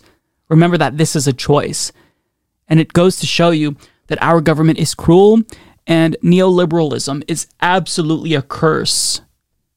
And anyone who thinks that it's necessary for people to, lose their unemployment insurance so that way they can go back to work because they're just mooching, shut the fuck up. We all should be technically mooching right now because, again, that's the only way you combat this virus, if people stay the fuck home. But they can't stay home. So, yeah, this is really, it's a depressing story, especially considering that we got this news, on Labor Day. I mean, it's not like this is a surprise, but, this runs out on Labor Day. So it's just, it really goes to show you what America thinks about its workers, what the government more specifically believes, its workers deserve. And that is jack fucking shit, unfortunately. Last week, Texas effectively banned abortion. This week, Governor Greg Abbott signed into law one of the most draconian voter suppression bills we've seen yet. And it's like Texas is trying to go out of its way to be like the worst state in the country, but it does have a lot of competition. But, even if you dislike Texas, you can't write off what Texas does, because what they do has a domino effect. Other states obviously want to replicate the bad things that Texas is doing. Florida already said that they're going to propose a bill similar to Texas's abortion ban. And many states are going to try to replicate what they did here when it comes to suppressing the votes of mostly black and brown communities in Texas. In fact, many states have already passed bills like this one, Georgia being one of them, Florida being another. But let's take a look at what Texas did here, because immediately after Governor Greg Abbott signed this bill into law, there was lots of legal challenges by various groups, and that's really, really good to see. So as Sarah Ruiz-Grossman of HuffPost reports, lawsuits are pouring in to challenge a new law in Texas that voting rights advocates have slammed as anti-voter, undemocratic, and a dangerous voter suppression bill. Senate Bill 1, which was signed by Republican Governor Greg Abbott on Tuesday, bans 24-hour drive-through voting, creates harsher voter ID requirements for mail-in voting, and stops election officials from sending voters unsolicited applications for mail-in ballots. Within hours of Abbott signing the bill, the NAACP Legal Defense Fund filed a federal lawsuit challenging the law. The group said it intentionally targets voting methods disproportionately used by voters of color.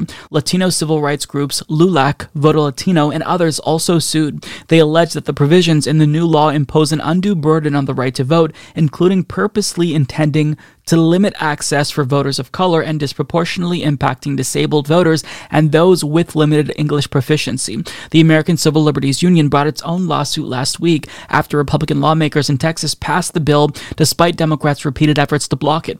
The group said the law violates the Americans with Disabilities Act, the Voting Rights Act, and the U.S. Constitution. Republicans in state legislatures across the country have been pushing hundreds of bills that would restrict voting. Such efforts have already become law in several states other than Texas, including Georgia, Arkansas, and Arizona. Voting rights groups have been urging Congress to pass legislation to protect voting rights, but two federal bills, the John Lewis Voting Rights Act and the For the People Act, which have passed in the Democratic-led U.S. House, face tough odds in the Senate, where Democrats have only a slim majority. Republicans oppose the bills, and key Senate Democrats have refused to back filibuster reform that would allow legislation to advance without meeting a 60-vote threshold. So this is bad, obviously. And, all of the efforts of state Democratic lawmakers to block this, that was all commendable, but I think that this result was inevitable. This bill passed, and it's going to continue to be something that we see in the United States. Voting rights is an issue that isn't going to go away anytime soon.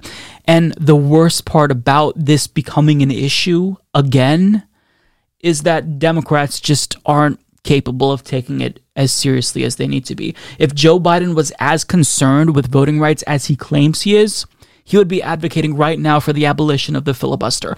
But he's not doing that. He's allowing individuals like Kyrsten Sinema and Joe Manchin to basically be the scapegoat here. Basically a rotating villain, when in actuality the buck stops with him. He has his bully pulpit. He is the president of the United States. So the fact that he's done virtually nothing to actually move this issue forward and get the Senate to pass the For the People Act and the John Lewis Voting Rights Act, which just passed a couple of weeks ago, you know, it speaks to the failure of his presidency if nothing is accomplished. And it's not just that, this is needed because Republicans in state legislatures across the country are suppressing the rights of people of color. But on top of that, they're going to gerrymander their way back to victory in 2022. And this power grab is going to last for a decade. They're using the U.S. Census Bureau data to redraw district lines, and they are already broadcasting the fact that they're going to redraw these districts to their advantage. They don't have to do much. They just have to gerrymander a couple of seats, and they have an easy path back to victory. So this is such a huge issue, but it doesn't get, one, the coverage in media that it needs, and two, Democrats just aren't up to the challenge. House Democrats are passing this, right? And that's good. But Senate Democrats are just woefully incompetent. And I don't necessarily think it's only incompetence. I think that many of them don't want to pass this legislation, even if they vocalize support for it.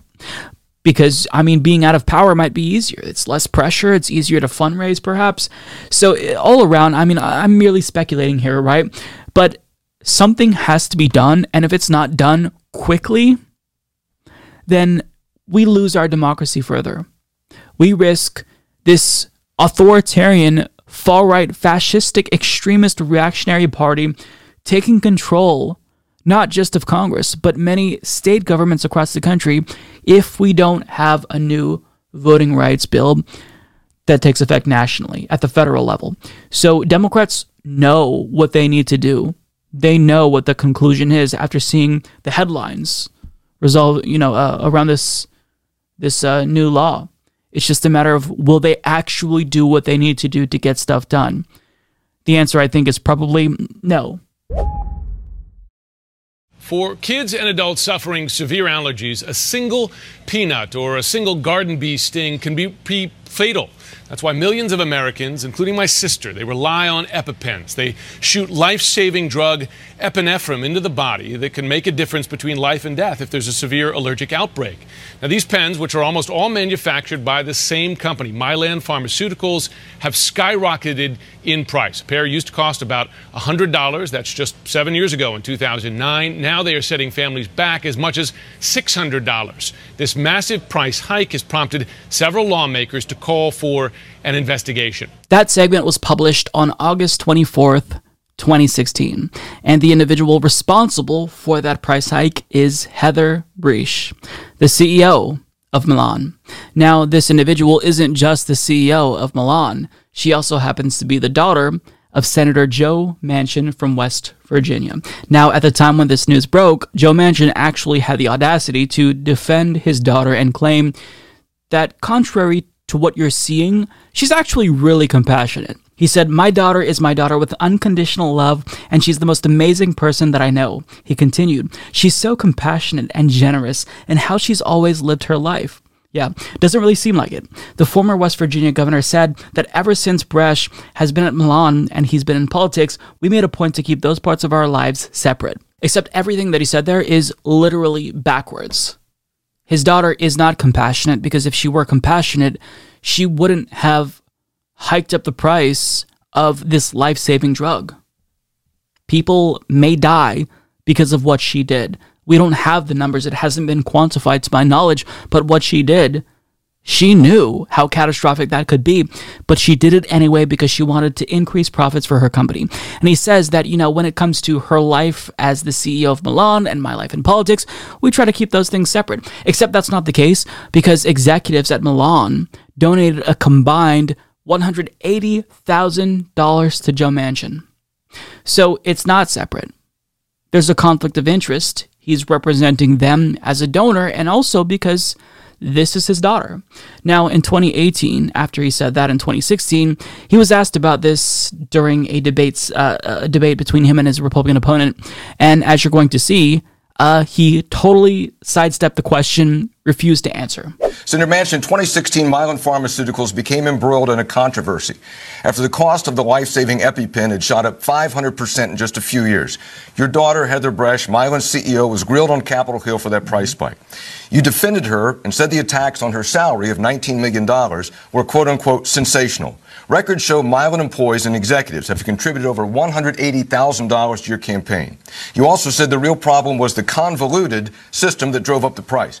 Why, Senator, was Manchin justified, why was Mylan justified in charging $600 for a 2-pack of life-saving drugs that cost about $20 to $30 to make? First of all, Hoppy, the system is broken. It has been broken. Patrick Morrissey helped break it because he profits more from it being broken than fixing it.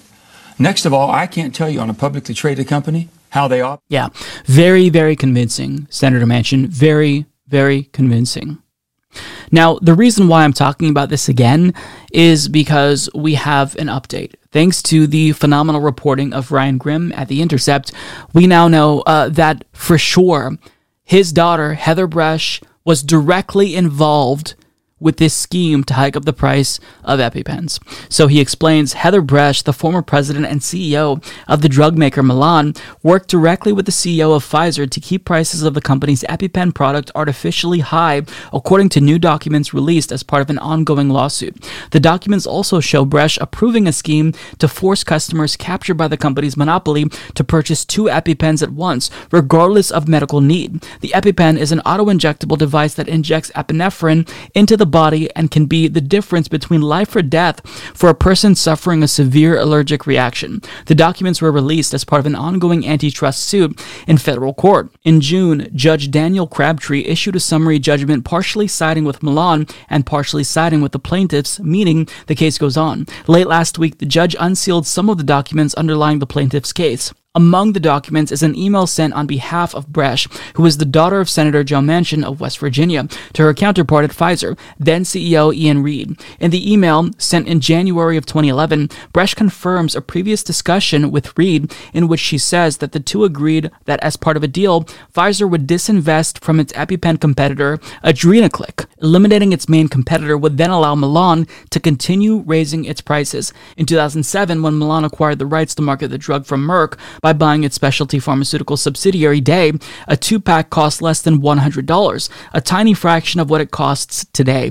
The result of the deal with Merck was that Mylan manufactured part of the EpiPen delivery system, but not the medication itself, while owning the brand name and the right to distribute the whole product. The drug itself was produced by King Pharmaceuticals, which manufactured it exclusively for Mylan. King, in 2010, announced it would be purchased by Pfizer, which was licensed to sell Adrenaclick, an EpiPen competitor the previous year.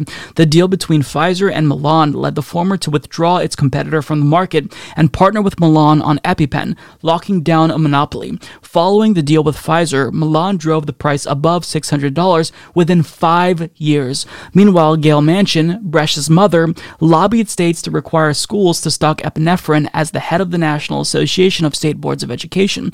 Gail Manchin was recently confirmed to serve as co-chair of the Federal Appalachian Regional Commission, a government agency tasked with promoting economic development across the region's 13 states. So this story isn't super surprising. Of course, this is what his daughter did as the CEO of Mylan. These sorts of price-fixing schemes, this is actually a very common occurrence in the pharmaceutical world. It's why we have to utilize antitrust laws, and we need to get serious about nationalizing these pharmaceutical companies. But really, I'm sharing this information with you because, I mean, does it not really explain everything you need to know about Joe Manchin? This entire family has been a blemish in America. Just awful. A plague on America. And Joe Manchin is basically blocking what little progress we might be able to make. He doesn't support the $3.5 trillion reconciliation bill that Bernie Sanders is pushing, which would expand Medicare, because his donors, they don't like the idea of public insurance, even being expanded a little bit. He is against voting rights, which allow Republicans to continue to rig elections effectively in their states and win using voter suppression and gerrymandering. I mean, this man is a tool of the industry. And it's not just that he's corrupt. His daughter was a part of that. His wife is a part of that. They're all working together. I'm assuming that he's still with his daughter's mother, but if not, this entire family, it's like they're going out of their way to fuck over Americans, and it's so disgusting. Why do we put up with this? Why do we put up with this? It goes to show you that politicians are super comfortable. CEOs are super comfortable. They know there's not going to be any accountability legally for them, and if there is, it'll be a slap on the wrist, so it's easier to just do what's bad and pay the fine because you're going to rake in billions in profits. And politicians, they know that, once they're in office, that incumbency advantage that they have is truly almost magical. I mean, Joe Manchin has done fuck all for the people of West Virginia, and he keeps getting elected again and again and again. And this is why nothing changes. I mean, this is truly disgusting. The fact that he has a daughter in the pharmaceutical world when he's a lawmaker in and of itself is pretty gross. But when you consider the fact that this company donated to his campaign, I mean, it's so corrupt. But all of this is legal. Now, when it comes to the price fixing, we'll see, depending on the result of this case, if they get away with it. But my prediction would be that there's going to be basically no consequences for, his daughter. She should be in prison for doing this. She should absolutely be in prison. Joe Manchin should resign in shame, but of course, nothing is going to happen. But at a minimum, the best we can do is equip ourselves with knowledge of said corruption so we know how to change the system. It's just a matter of whether or not there's a motive to do that. And, I feel like people are just a little bit too comfortable, and they've just accepted that corruption is the norm in American society as it relates to politics and business, so they just let it happen. But this really is not normal. Even if it's common, this isn't normal, and this shouldn't be allowed. It shouldn't be acceptable. But here we are. Now, I would encourage you to read the full article because it is very, very long and detailed. So we didn't even scratch the surface. But Ryan Grimm is very thorough. There's also some email receipts that he shares. So yeah, check it out. I don't think you're going to be too surprised, but still, I do think it's important that you know about this. Where Joe Manchin is coming from. His entire family is just terrible. Police unions across the country are essentially going to war in order to stop vaccine mandates from applying to police officers. And Vice News has a report that is depressing, but really not surprising in the slightest. So, Trone Dowd reports more U.S. cops have died in the last year from COVID-19 than any other cause, but they're still not getting vaccinated. In fact, they're suing to avoid it. As cities around the country have begun to mandate vaccinations, powerful unions like those in New York, Illinois, and Ohio say they're ready to fight the policies in court, and some have already filed the paperwork. Law enforcement leaders aren't necessarily against the vaccine, but argue the mandates impede on officers' right to make medical decisions for themselves, especially as members of unions are entitled to bargain for their conditions of employment. The law, however, may not be on their side. Courts have already struck down some of the legal challenges, ultimately forcing officers to get the life-saving shot. Oh no. Patrick Lynch, the president of New York's largest police union, the Police Benevolent Association, said he's ready to file a lawsuit when the mayor's vaccine mandate is set to take effect late this month. Right now, the NYPD's vaccination rate is hovering at around 47%. That is terrible. Chicago's Fraternal Order of Police president John Catanzaro also alluded to legal action in a bizarre statement to the Chicago Sun-Times. Quote, "We're in America, goddammit," Catanzaro told the outlet. "We don't want to be forced to do anything, period. This ain't Nazi fucking Germany." 3/4 of officers in Chicago weren't vaccinated as of May. And cops in Wayne, New Jersey briefly halted the police department's mandate because of a lawsuit filed by the local union, but a state arbiter ruled this last week that the township was within its right to enforce the mandate. Many of these unions aren't against the vaccine itself, but they're determined to protect their members' right to make their own medical decisions. Lynch, for example, successfully lobbied earlier this year to make the vaccine available to NYPD officers first. In Dayton, Ohio, where city workers are being asked to either get vaccinated by September 20th or be subject to weekly tests, the Fraternal Order of Police said it's prepared to file a lawsuit against the city because it believes officers shouldn't have to foot the bill for testing. In Tucson, the Police Officers Association said the city's mandate simply interferes with an officer's extremely complicated and deeply personal decision over the vaccine, according to a Facebook post from last month. Now, it's weird to me that all of these police unions are making the same argument. Well, look, we just want to protect union members' right to personal medical autonomy. Except when it comes to a public health crisis, a global pandemic, you choosing to not get vaccinated, that's not an individual choice. Your individual quote-unquote choice here affects the entire health of the community. When we're talking about highly transmissible diseases like COVID-19 and the Delta variant, I mean, if you choose to not get vaccinated, I mean, you having to go to a hospital, taking up an ICU bed that's in limited supply currently, that affects everyone in your community. So this isn't some personal decision, but the union, they're just looking out for their members. Originally, they tried to give their police officers access to these vaccines immediately before anyone else, and now they're trying to make sure that police officers can choose to opt out of these vaccine mandates. But let me just say something real quick since we're talking about police officer unions. When I talk about unionization on the left and the need for unionization in order to enhance the rights that workers have in the United States, I'm absolutely excluding police unions.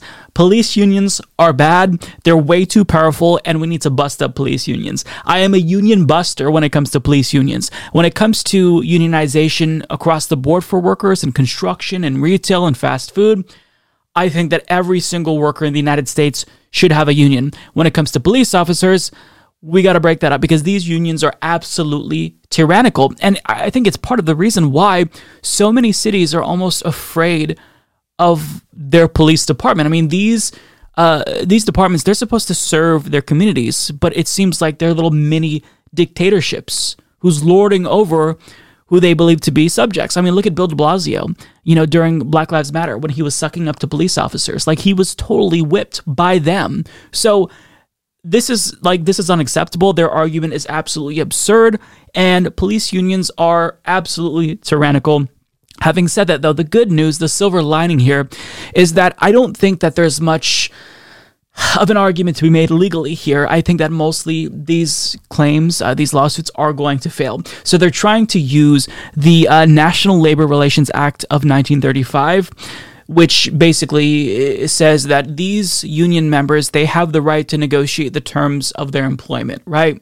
And choosing to institute a vaccine mandate that leads to them losing their employment or their employment status getting terminated, that obviously violates that. Except when it comes to a pandemic and viruses and vaccine mandates, the law actually it's pretty clear here, and these vaccine mandates aren't new in the United States, contrary to popular belief. So legally, it seems like this is doomed to fail.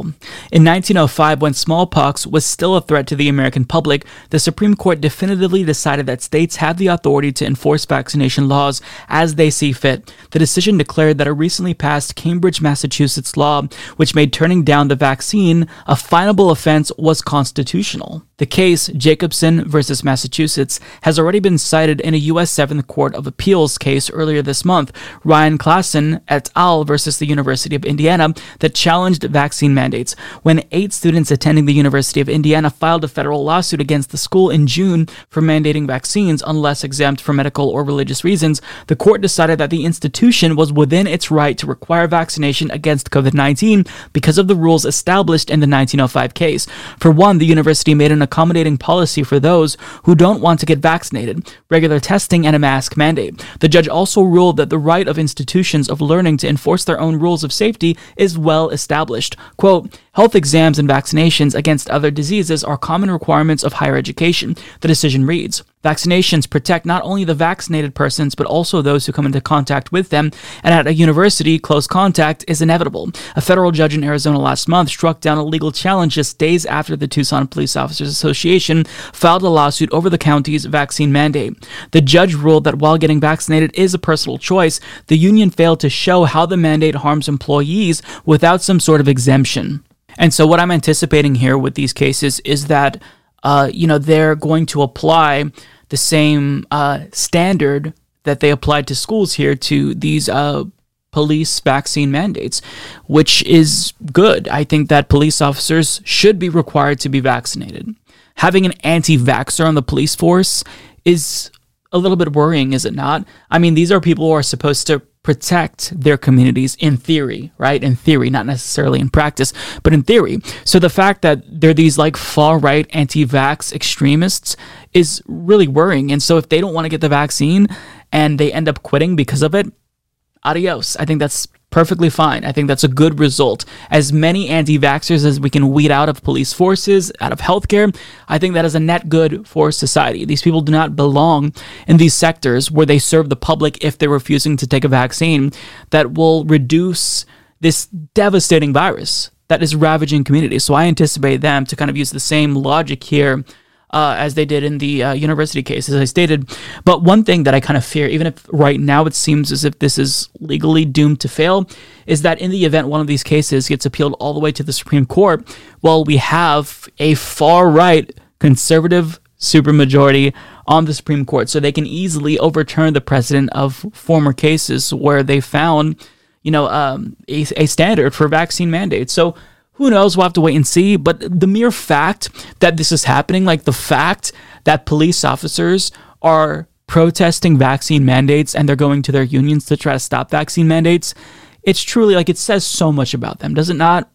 Anyone who refuses this life-saving vaccine that people in other countries are desperate to take, it goes to show you that they're not good people. They're misinformed and they're reactionary, and sometimes you have to compel people to do things that are good for the health of their community, and this is no different here. Vaccine mandates are good. Not just good for police officers, but good for every single job in America, because I don't believe that workers in America should be dealing with nonstop plague and disease. So vaccine mandates protect workers, and if you don't support vaccine mandates, you don't support workers. So yeah, I'll leave that there.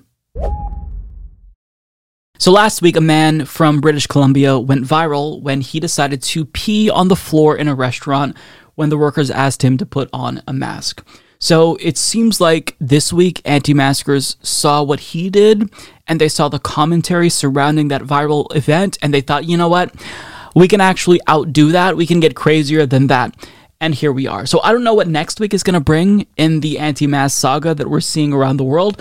But this week we have this entry from an anti-mask Karen who decided to cough on people in their faces in a grocery store again during a global pandemic. That's a, excuse me? Excuse me. I'm coming through. You're so cute. She's coughing at me. She's coughing at me. No, yes. Look at you guys. You're so cute. You're such a Karen. Okay, whatever. You're such sheep. Why don't you have a mask on? Because I don't need to have one on. I'm not sick, and neither are you. Okay, but you don't have to be coughing at me. You don't know who's sick or not. It's my allergies. You I don't have know allergies. who's sick or not by looking at somebody. Yeah. And so 2 years ago, before anybody started talking about COVID, you were okay with that, though, going out not knowing you were sick, right? You don't know anything about my health. I don't. Yeah, she's coughing at me. I have my allergies, and she got all freaked out because I'm coughing. No, she's coughing. How do you know? You don't know, and she just said, I don't know anything about her health. You don't know anything about my health. Maybe I have a medical release. I don't need to wear a mask. Okay, bye. Why don't you have a mask on? Because I don't need to have one on. I'm not sick, and neither are you. You don't know who's sick or not. It's my allergies. I have allergies. Oh, yeah. And so 2 years ago, before anybody... Okay, to cough on someone during a pandemic, That is bioterrorism. That woman is a bioterrorist. So this took place in Nebraska. She knew that she was being filmed, and she was so bold, so brave, that she thought, you know what? I'm better than these masks. What I do, it doesn't matter. There's going to be no consequences for my actions, so I'm literally going to cough in people's faces with a big smile on my face. Wow. Now, you're probably thinking, this lady is unreal. There's no way it's going to get worse than her. Actually, hold on, because that lady is going to look sane in comparison to this man. I'm sure that you've seen this by now, but there was a man who was intoxicated, and he's an anti-masker. He was literally growling. That's where we're at. Like, I keep joking about how we're going to reach a state where people are literally shitting themselves and frothing at the mouth when they're asked to, like, put on a mask. But it seems like we're actually, like, that's going to happen. Like, my anti-mask bingo is going to be filled in. I just watch.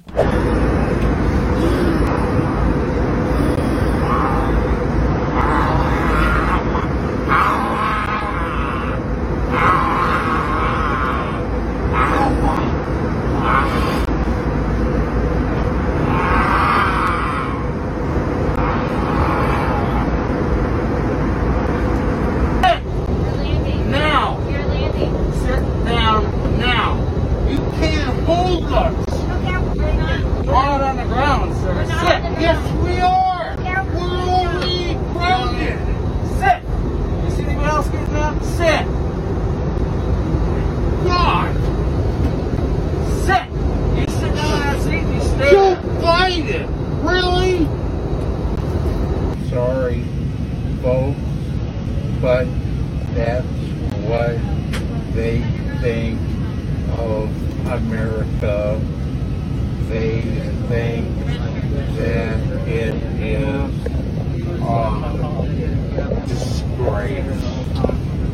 I think of America as not a disgrace.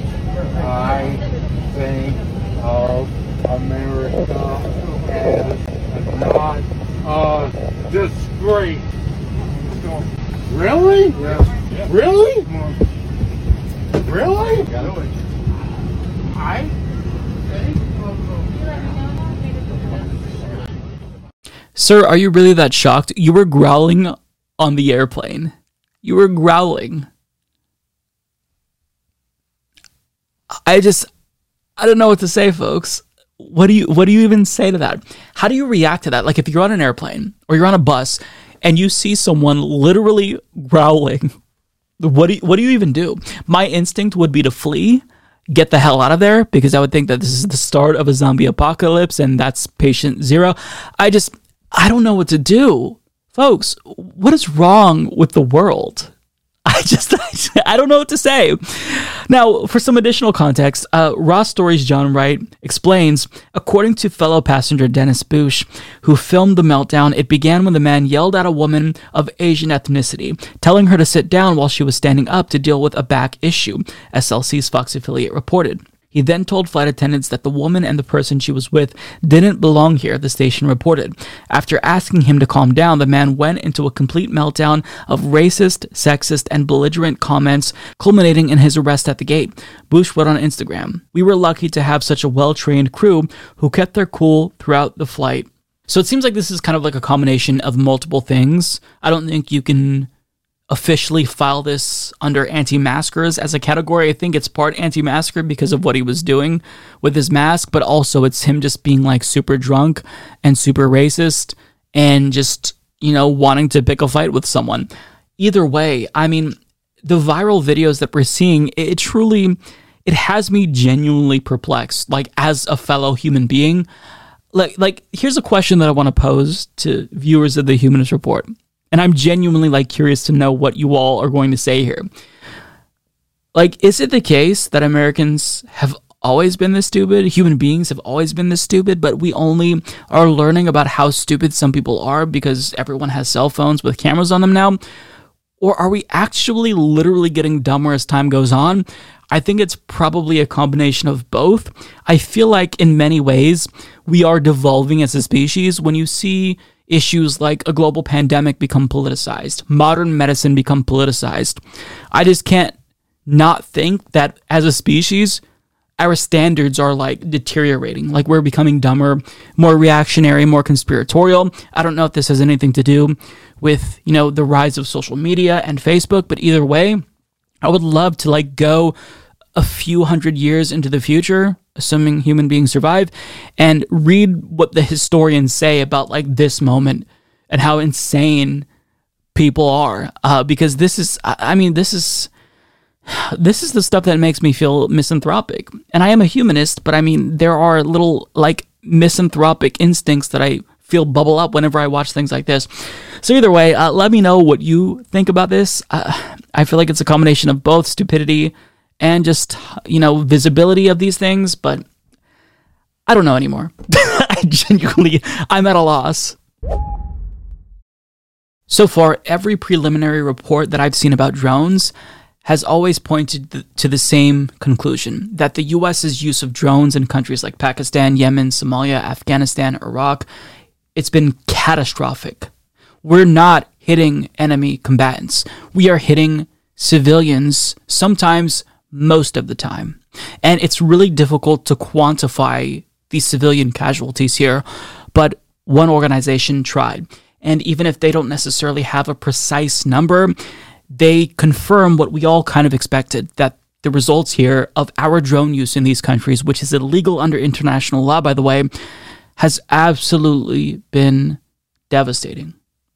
Thousands and thousands and thousands of innocent civilians have died because of U.S. drones since 9/11. So for more on this, we go to Kenny Stansel of Common Dreams, who explains, airstrikes conducted by the United States have killed between 22,000 and 48,000 civilians since September 11th, 2001, according to a report published Monday by Air Wars, a military watchdog that monitors and seeks to reduce civilian harm in violent conflict zones. The new analysis, released ahead of the 20th anniversary of the 9/11 terrorist attacks and the retaliatory launch of the so-called War on Terror, came just days after a U.S. drone strike killed at least 10 members of a single family in Kabul amid the withdrawal of troops from Afghanistan. Most media accounts point out that more than 7,000 U.S. service members have died in post-9/11 wars, but only some go on to state the massive civilian death toll, and almost exclusively in generalities, researchers lamented. While Brown University's Cost of War project estimates that over 387,000 civilians have been killed as a result of the War on Terror,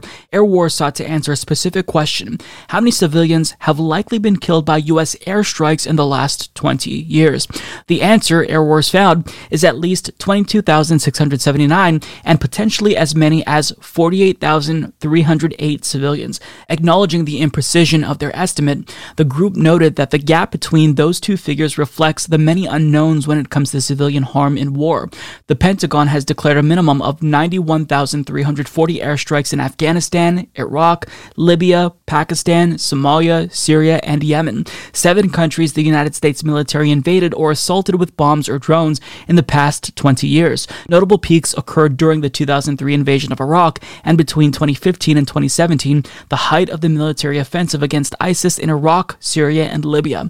Given the dubious nature of data supplied by the U.S. military, which notoriously undercounts civilian fatalities, Air Wars gathered together every reliable assessment of direct civilian harm caused by U.S. actions to construct a dataset that includes information from the Bureau of Investigative Journalism, Iraq body count, the Nation, the United Nations Assistance Mission in Afghanistan, and their own previous studies. Yeah, there's a lot to take in after hearing this. None of this is surprising to me, but to just get like a sense of the scale of the destruction that our drones have caused, not necessarily shocking at all, but still really difficult to digest. It's nauseating hearing this number, even if we interpret this as charitably as we possibly can, and we assume it's the lower estimate. 22,000 lives lost due to our drones, civilians, not enemy combatants, but civilians who are innocent. That is truly, it's gut-wrenching to think about. 22,000 families know somebody who died because of our drones. So if you multiply that by like 4, assuming each person who was killed knew at least 4 people, like 100,000 people have this story. Yeah, you know, the United States government, one of their drones killed someone I know, my uncle, my auntie. And do they not think that this is radicalizing people further? By the way, these drone strikes are illegal, and I said that at the beginning of this video, but I really think it's worth saying that again. These violate the territorial integrity and sovereignty of these countries. Courts in Pakistan have basically demanded that the U.S. leave, but the United States government hasn't complied. And Pakistan is an ally, but yet we're technically invading them, and in their backyard, we are terrorizing citizens. It's just honestly shocking that this has been going on for so long, and there's not that much outrage among the American public. I know that there's like war fatigue, and we're all exhausted from it, but you can't tune out when it comes to things like this. If some other country like Mexico or Canada was doing drone strikes in our backyard, if they're flying over Oregon or Texas or Louisiana, we would never allow that to happen. But we do it in other countries because we assume that these lives are less meaningful than ours. They have less value than ours. But these are human beings. They might dress differently and speak a different language than you. They might have a different culture than us. They might have a different skin color than you. These are human beings. Like every single one of us, they have aspirations. They love their family, and they don't deserve this. So, you know, there should be justice, but the sad part about this story is there never will be justice. There's not going to be anyone held accountable. Not a single U.S. official involved here is going to see a day in prison. The biggest war criminals in the history of our country, they get away scot-free. We're not a signatory to the International Criminal Court. There's nobody who's going to hold us accountable because we're the most powerful country in the world. So we can do things like this, get away with it, and do it again because leaders know there's nothing that anyone can do to stop them. Now, some of the statistics that I'm about to cite here were already touched on, but I just want to go over this again as we look at some additional charts provided by Air Wars, because these are truly stunning. So 2003 was the deadliest year for the war on terror. This was mentioned, but this number, 5,500 civilians killed in 2003, that is truly insane. That's 1 year.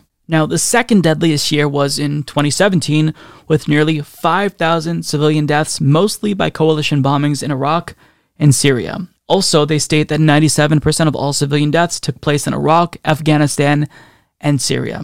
So I do want to play a video released by Air Wars where they kind of summarize their findings, but rather than just like throwing a bunch of numbers and data at you, they also provide you with some human faces here to remind you that this isn't just like a report about numbers. We're talking about real lives here, real pain, real suffering.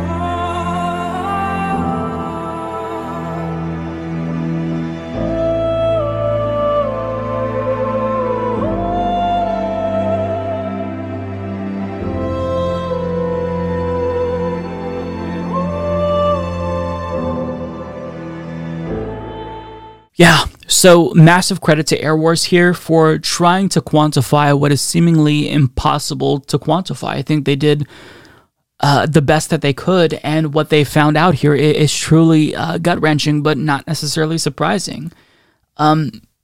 So yeah, there's no rosy takeaway. You know, we're out of Afghanistan now, but again, there's going to be no accountability. The worst offenders here are Bush, Obama, and Trump.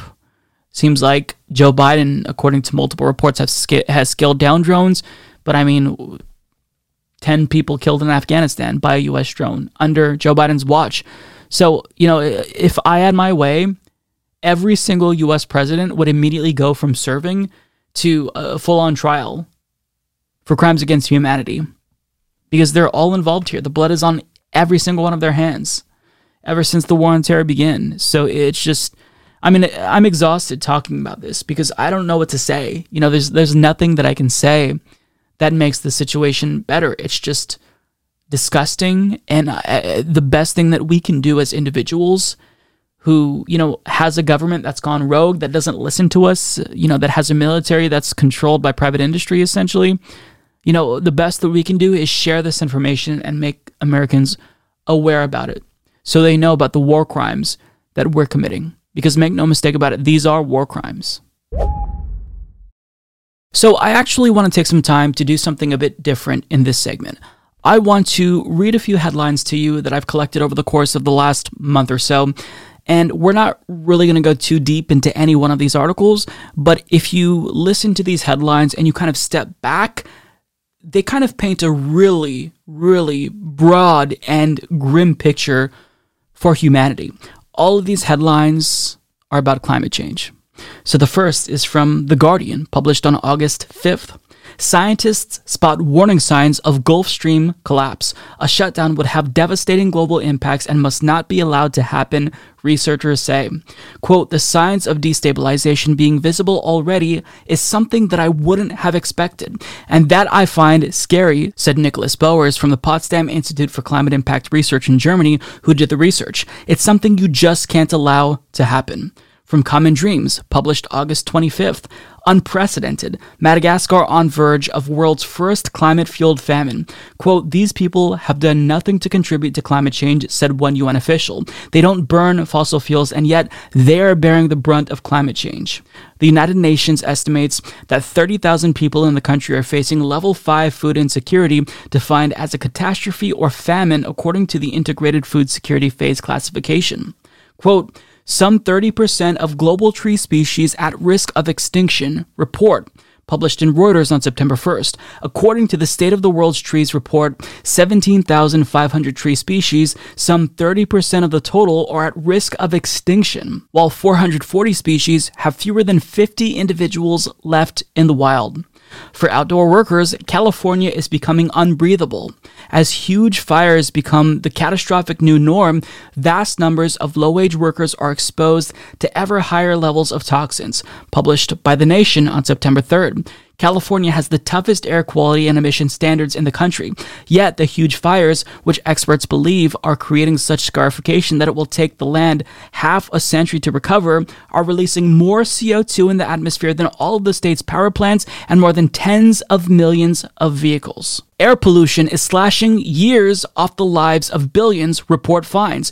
Dirty air is a far greater killer than smoking, car crashes, or HIV and AIDS, with coal burning the leading cause. The average global citizen loses 2.2 years of life with today's levels of air pollution, and if nothing changes, that adds up to 17 billion lost years.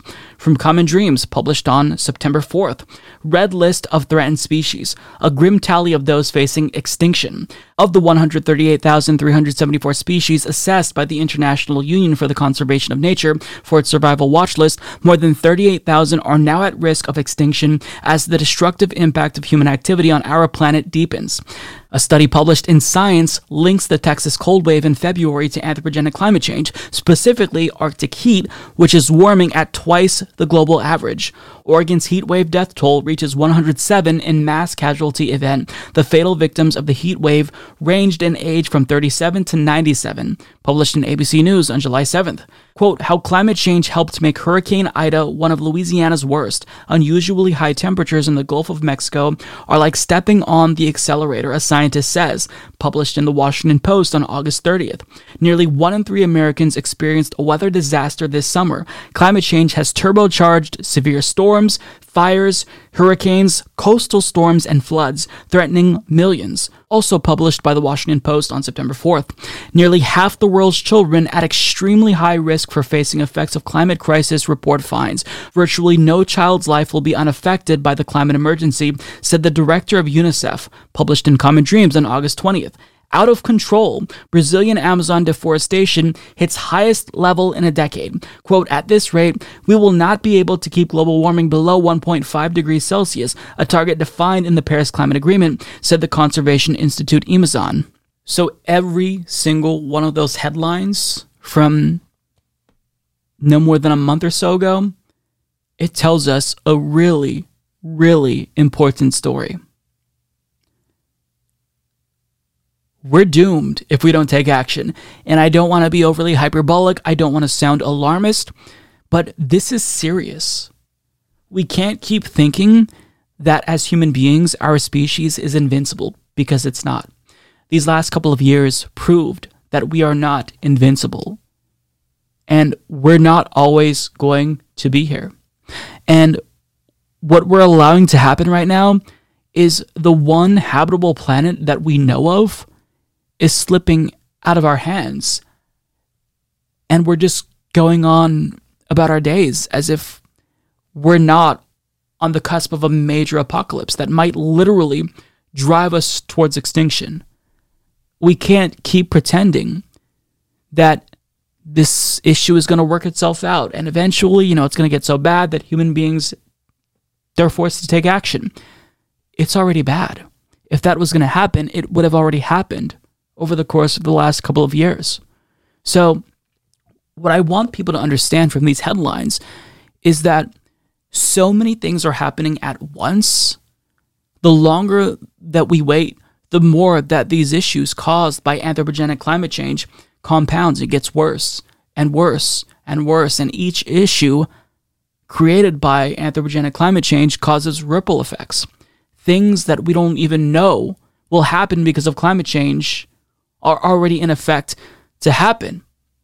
We don't know the full scale of the destruction that will be caused by ocean acidification, desertification. We don't know how this is going to affect us culturally and socially.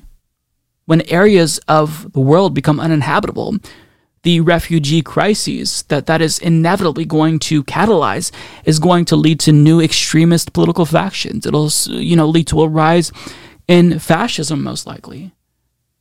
And at the end of the day, this is going to lead to us slowly but surely losing the only home that we know. We can't just keep sitting idly by, hoping that the climate issue is going to work itself out. We need action, and this is going to be our home only so long as we fight for it. So if there's ever been a time to wake up and get involved, that time is right now. I'd argue that time was a decade ago or 2 decades ago. But right now, more than ever, remaining complacent, being ambivalent is just not an option. If we want to survive as a species, if we want to save other species, not just human beings, because, I don't want to be overly anthropocentric, we have to do something right now. Remaining silent is no longer an option. It's just not. Well, that is everything. Hopefully you enjoyed the show, folks. I will see you all in 2 weeks. If you'd like to support the show and join the independent progressive media revolution, you can do so by going to humanistreport.com/support, patreon.com/humanistreport, or by clicking join underneath any one of our YouTube videos. I really, really appreciate everyone who chooses to support the show monetarily, but if you're unable to do that, you can really make a huge difference by just watching our videos and also feeding the algorithm by commenting on our videos, doing a thumbs up. Even if you just want to type in a comment for the algorithm, I truly appreciate that. And I've seen some of those comments and I think they're actually really funny and great. So yeah, folks, that's everything. I will see you all hopefully in a couple of weeks or hopefully when I'm refreshed in a couple of weeks. Regardless if I'm refreshed or not, I'll see you in a couple of weeks. But I'm going to take a week off to celebrate my anniversary. And yeah, I hope you all have a great time. In the meanwhile, anyways, I'll see you next week. Take care, everyone. My name is Mike Pieretto. This has been the Humanist Report. Bye.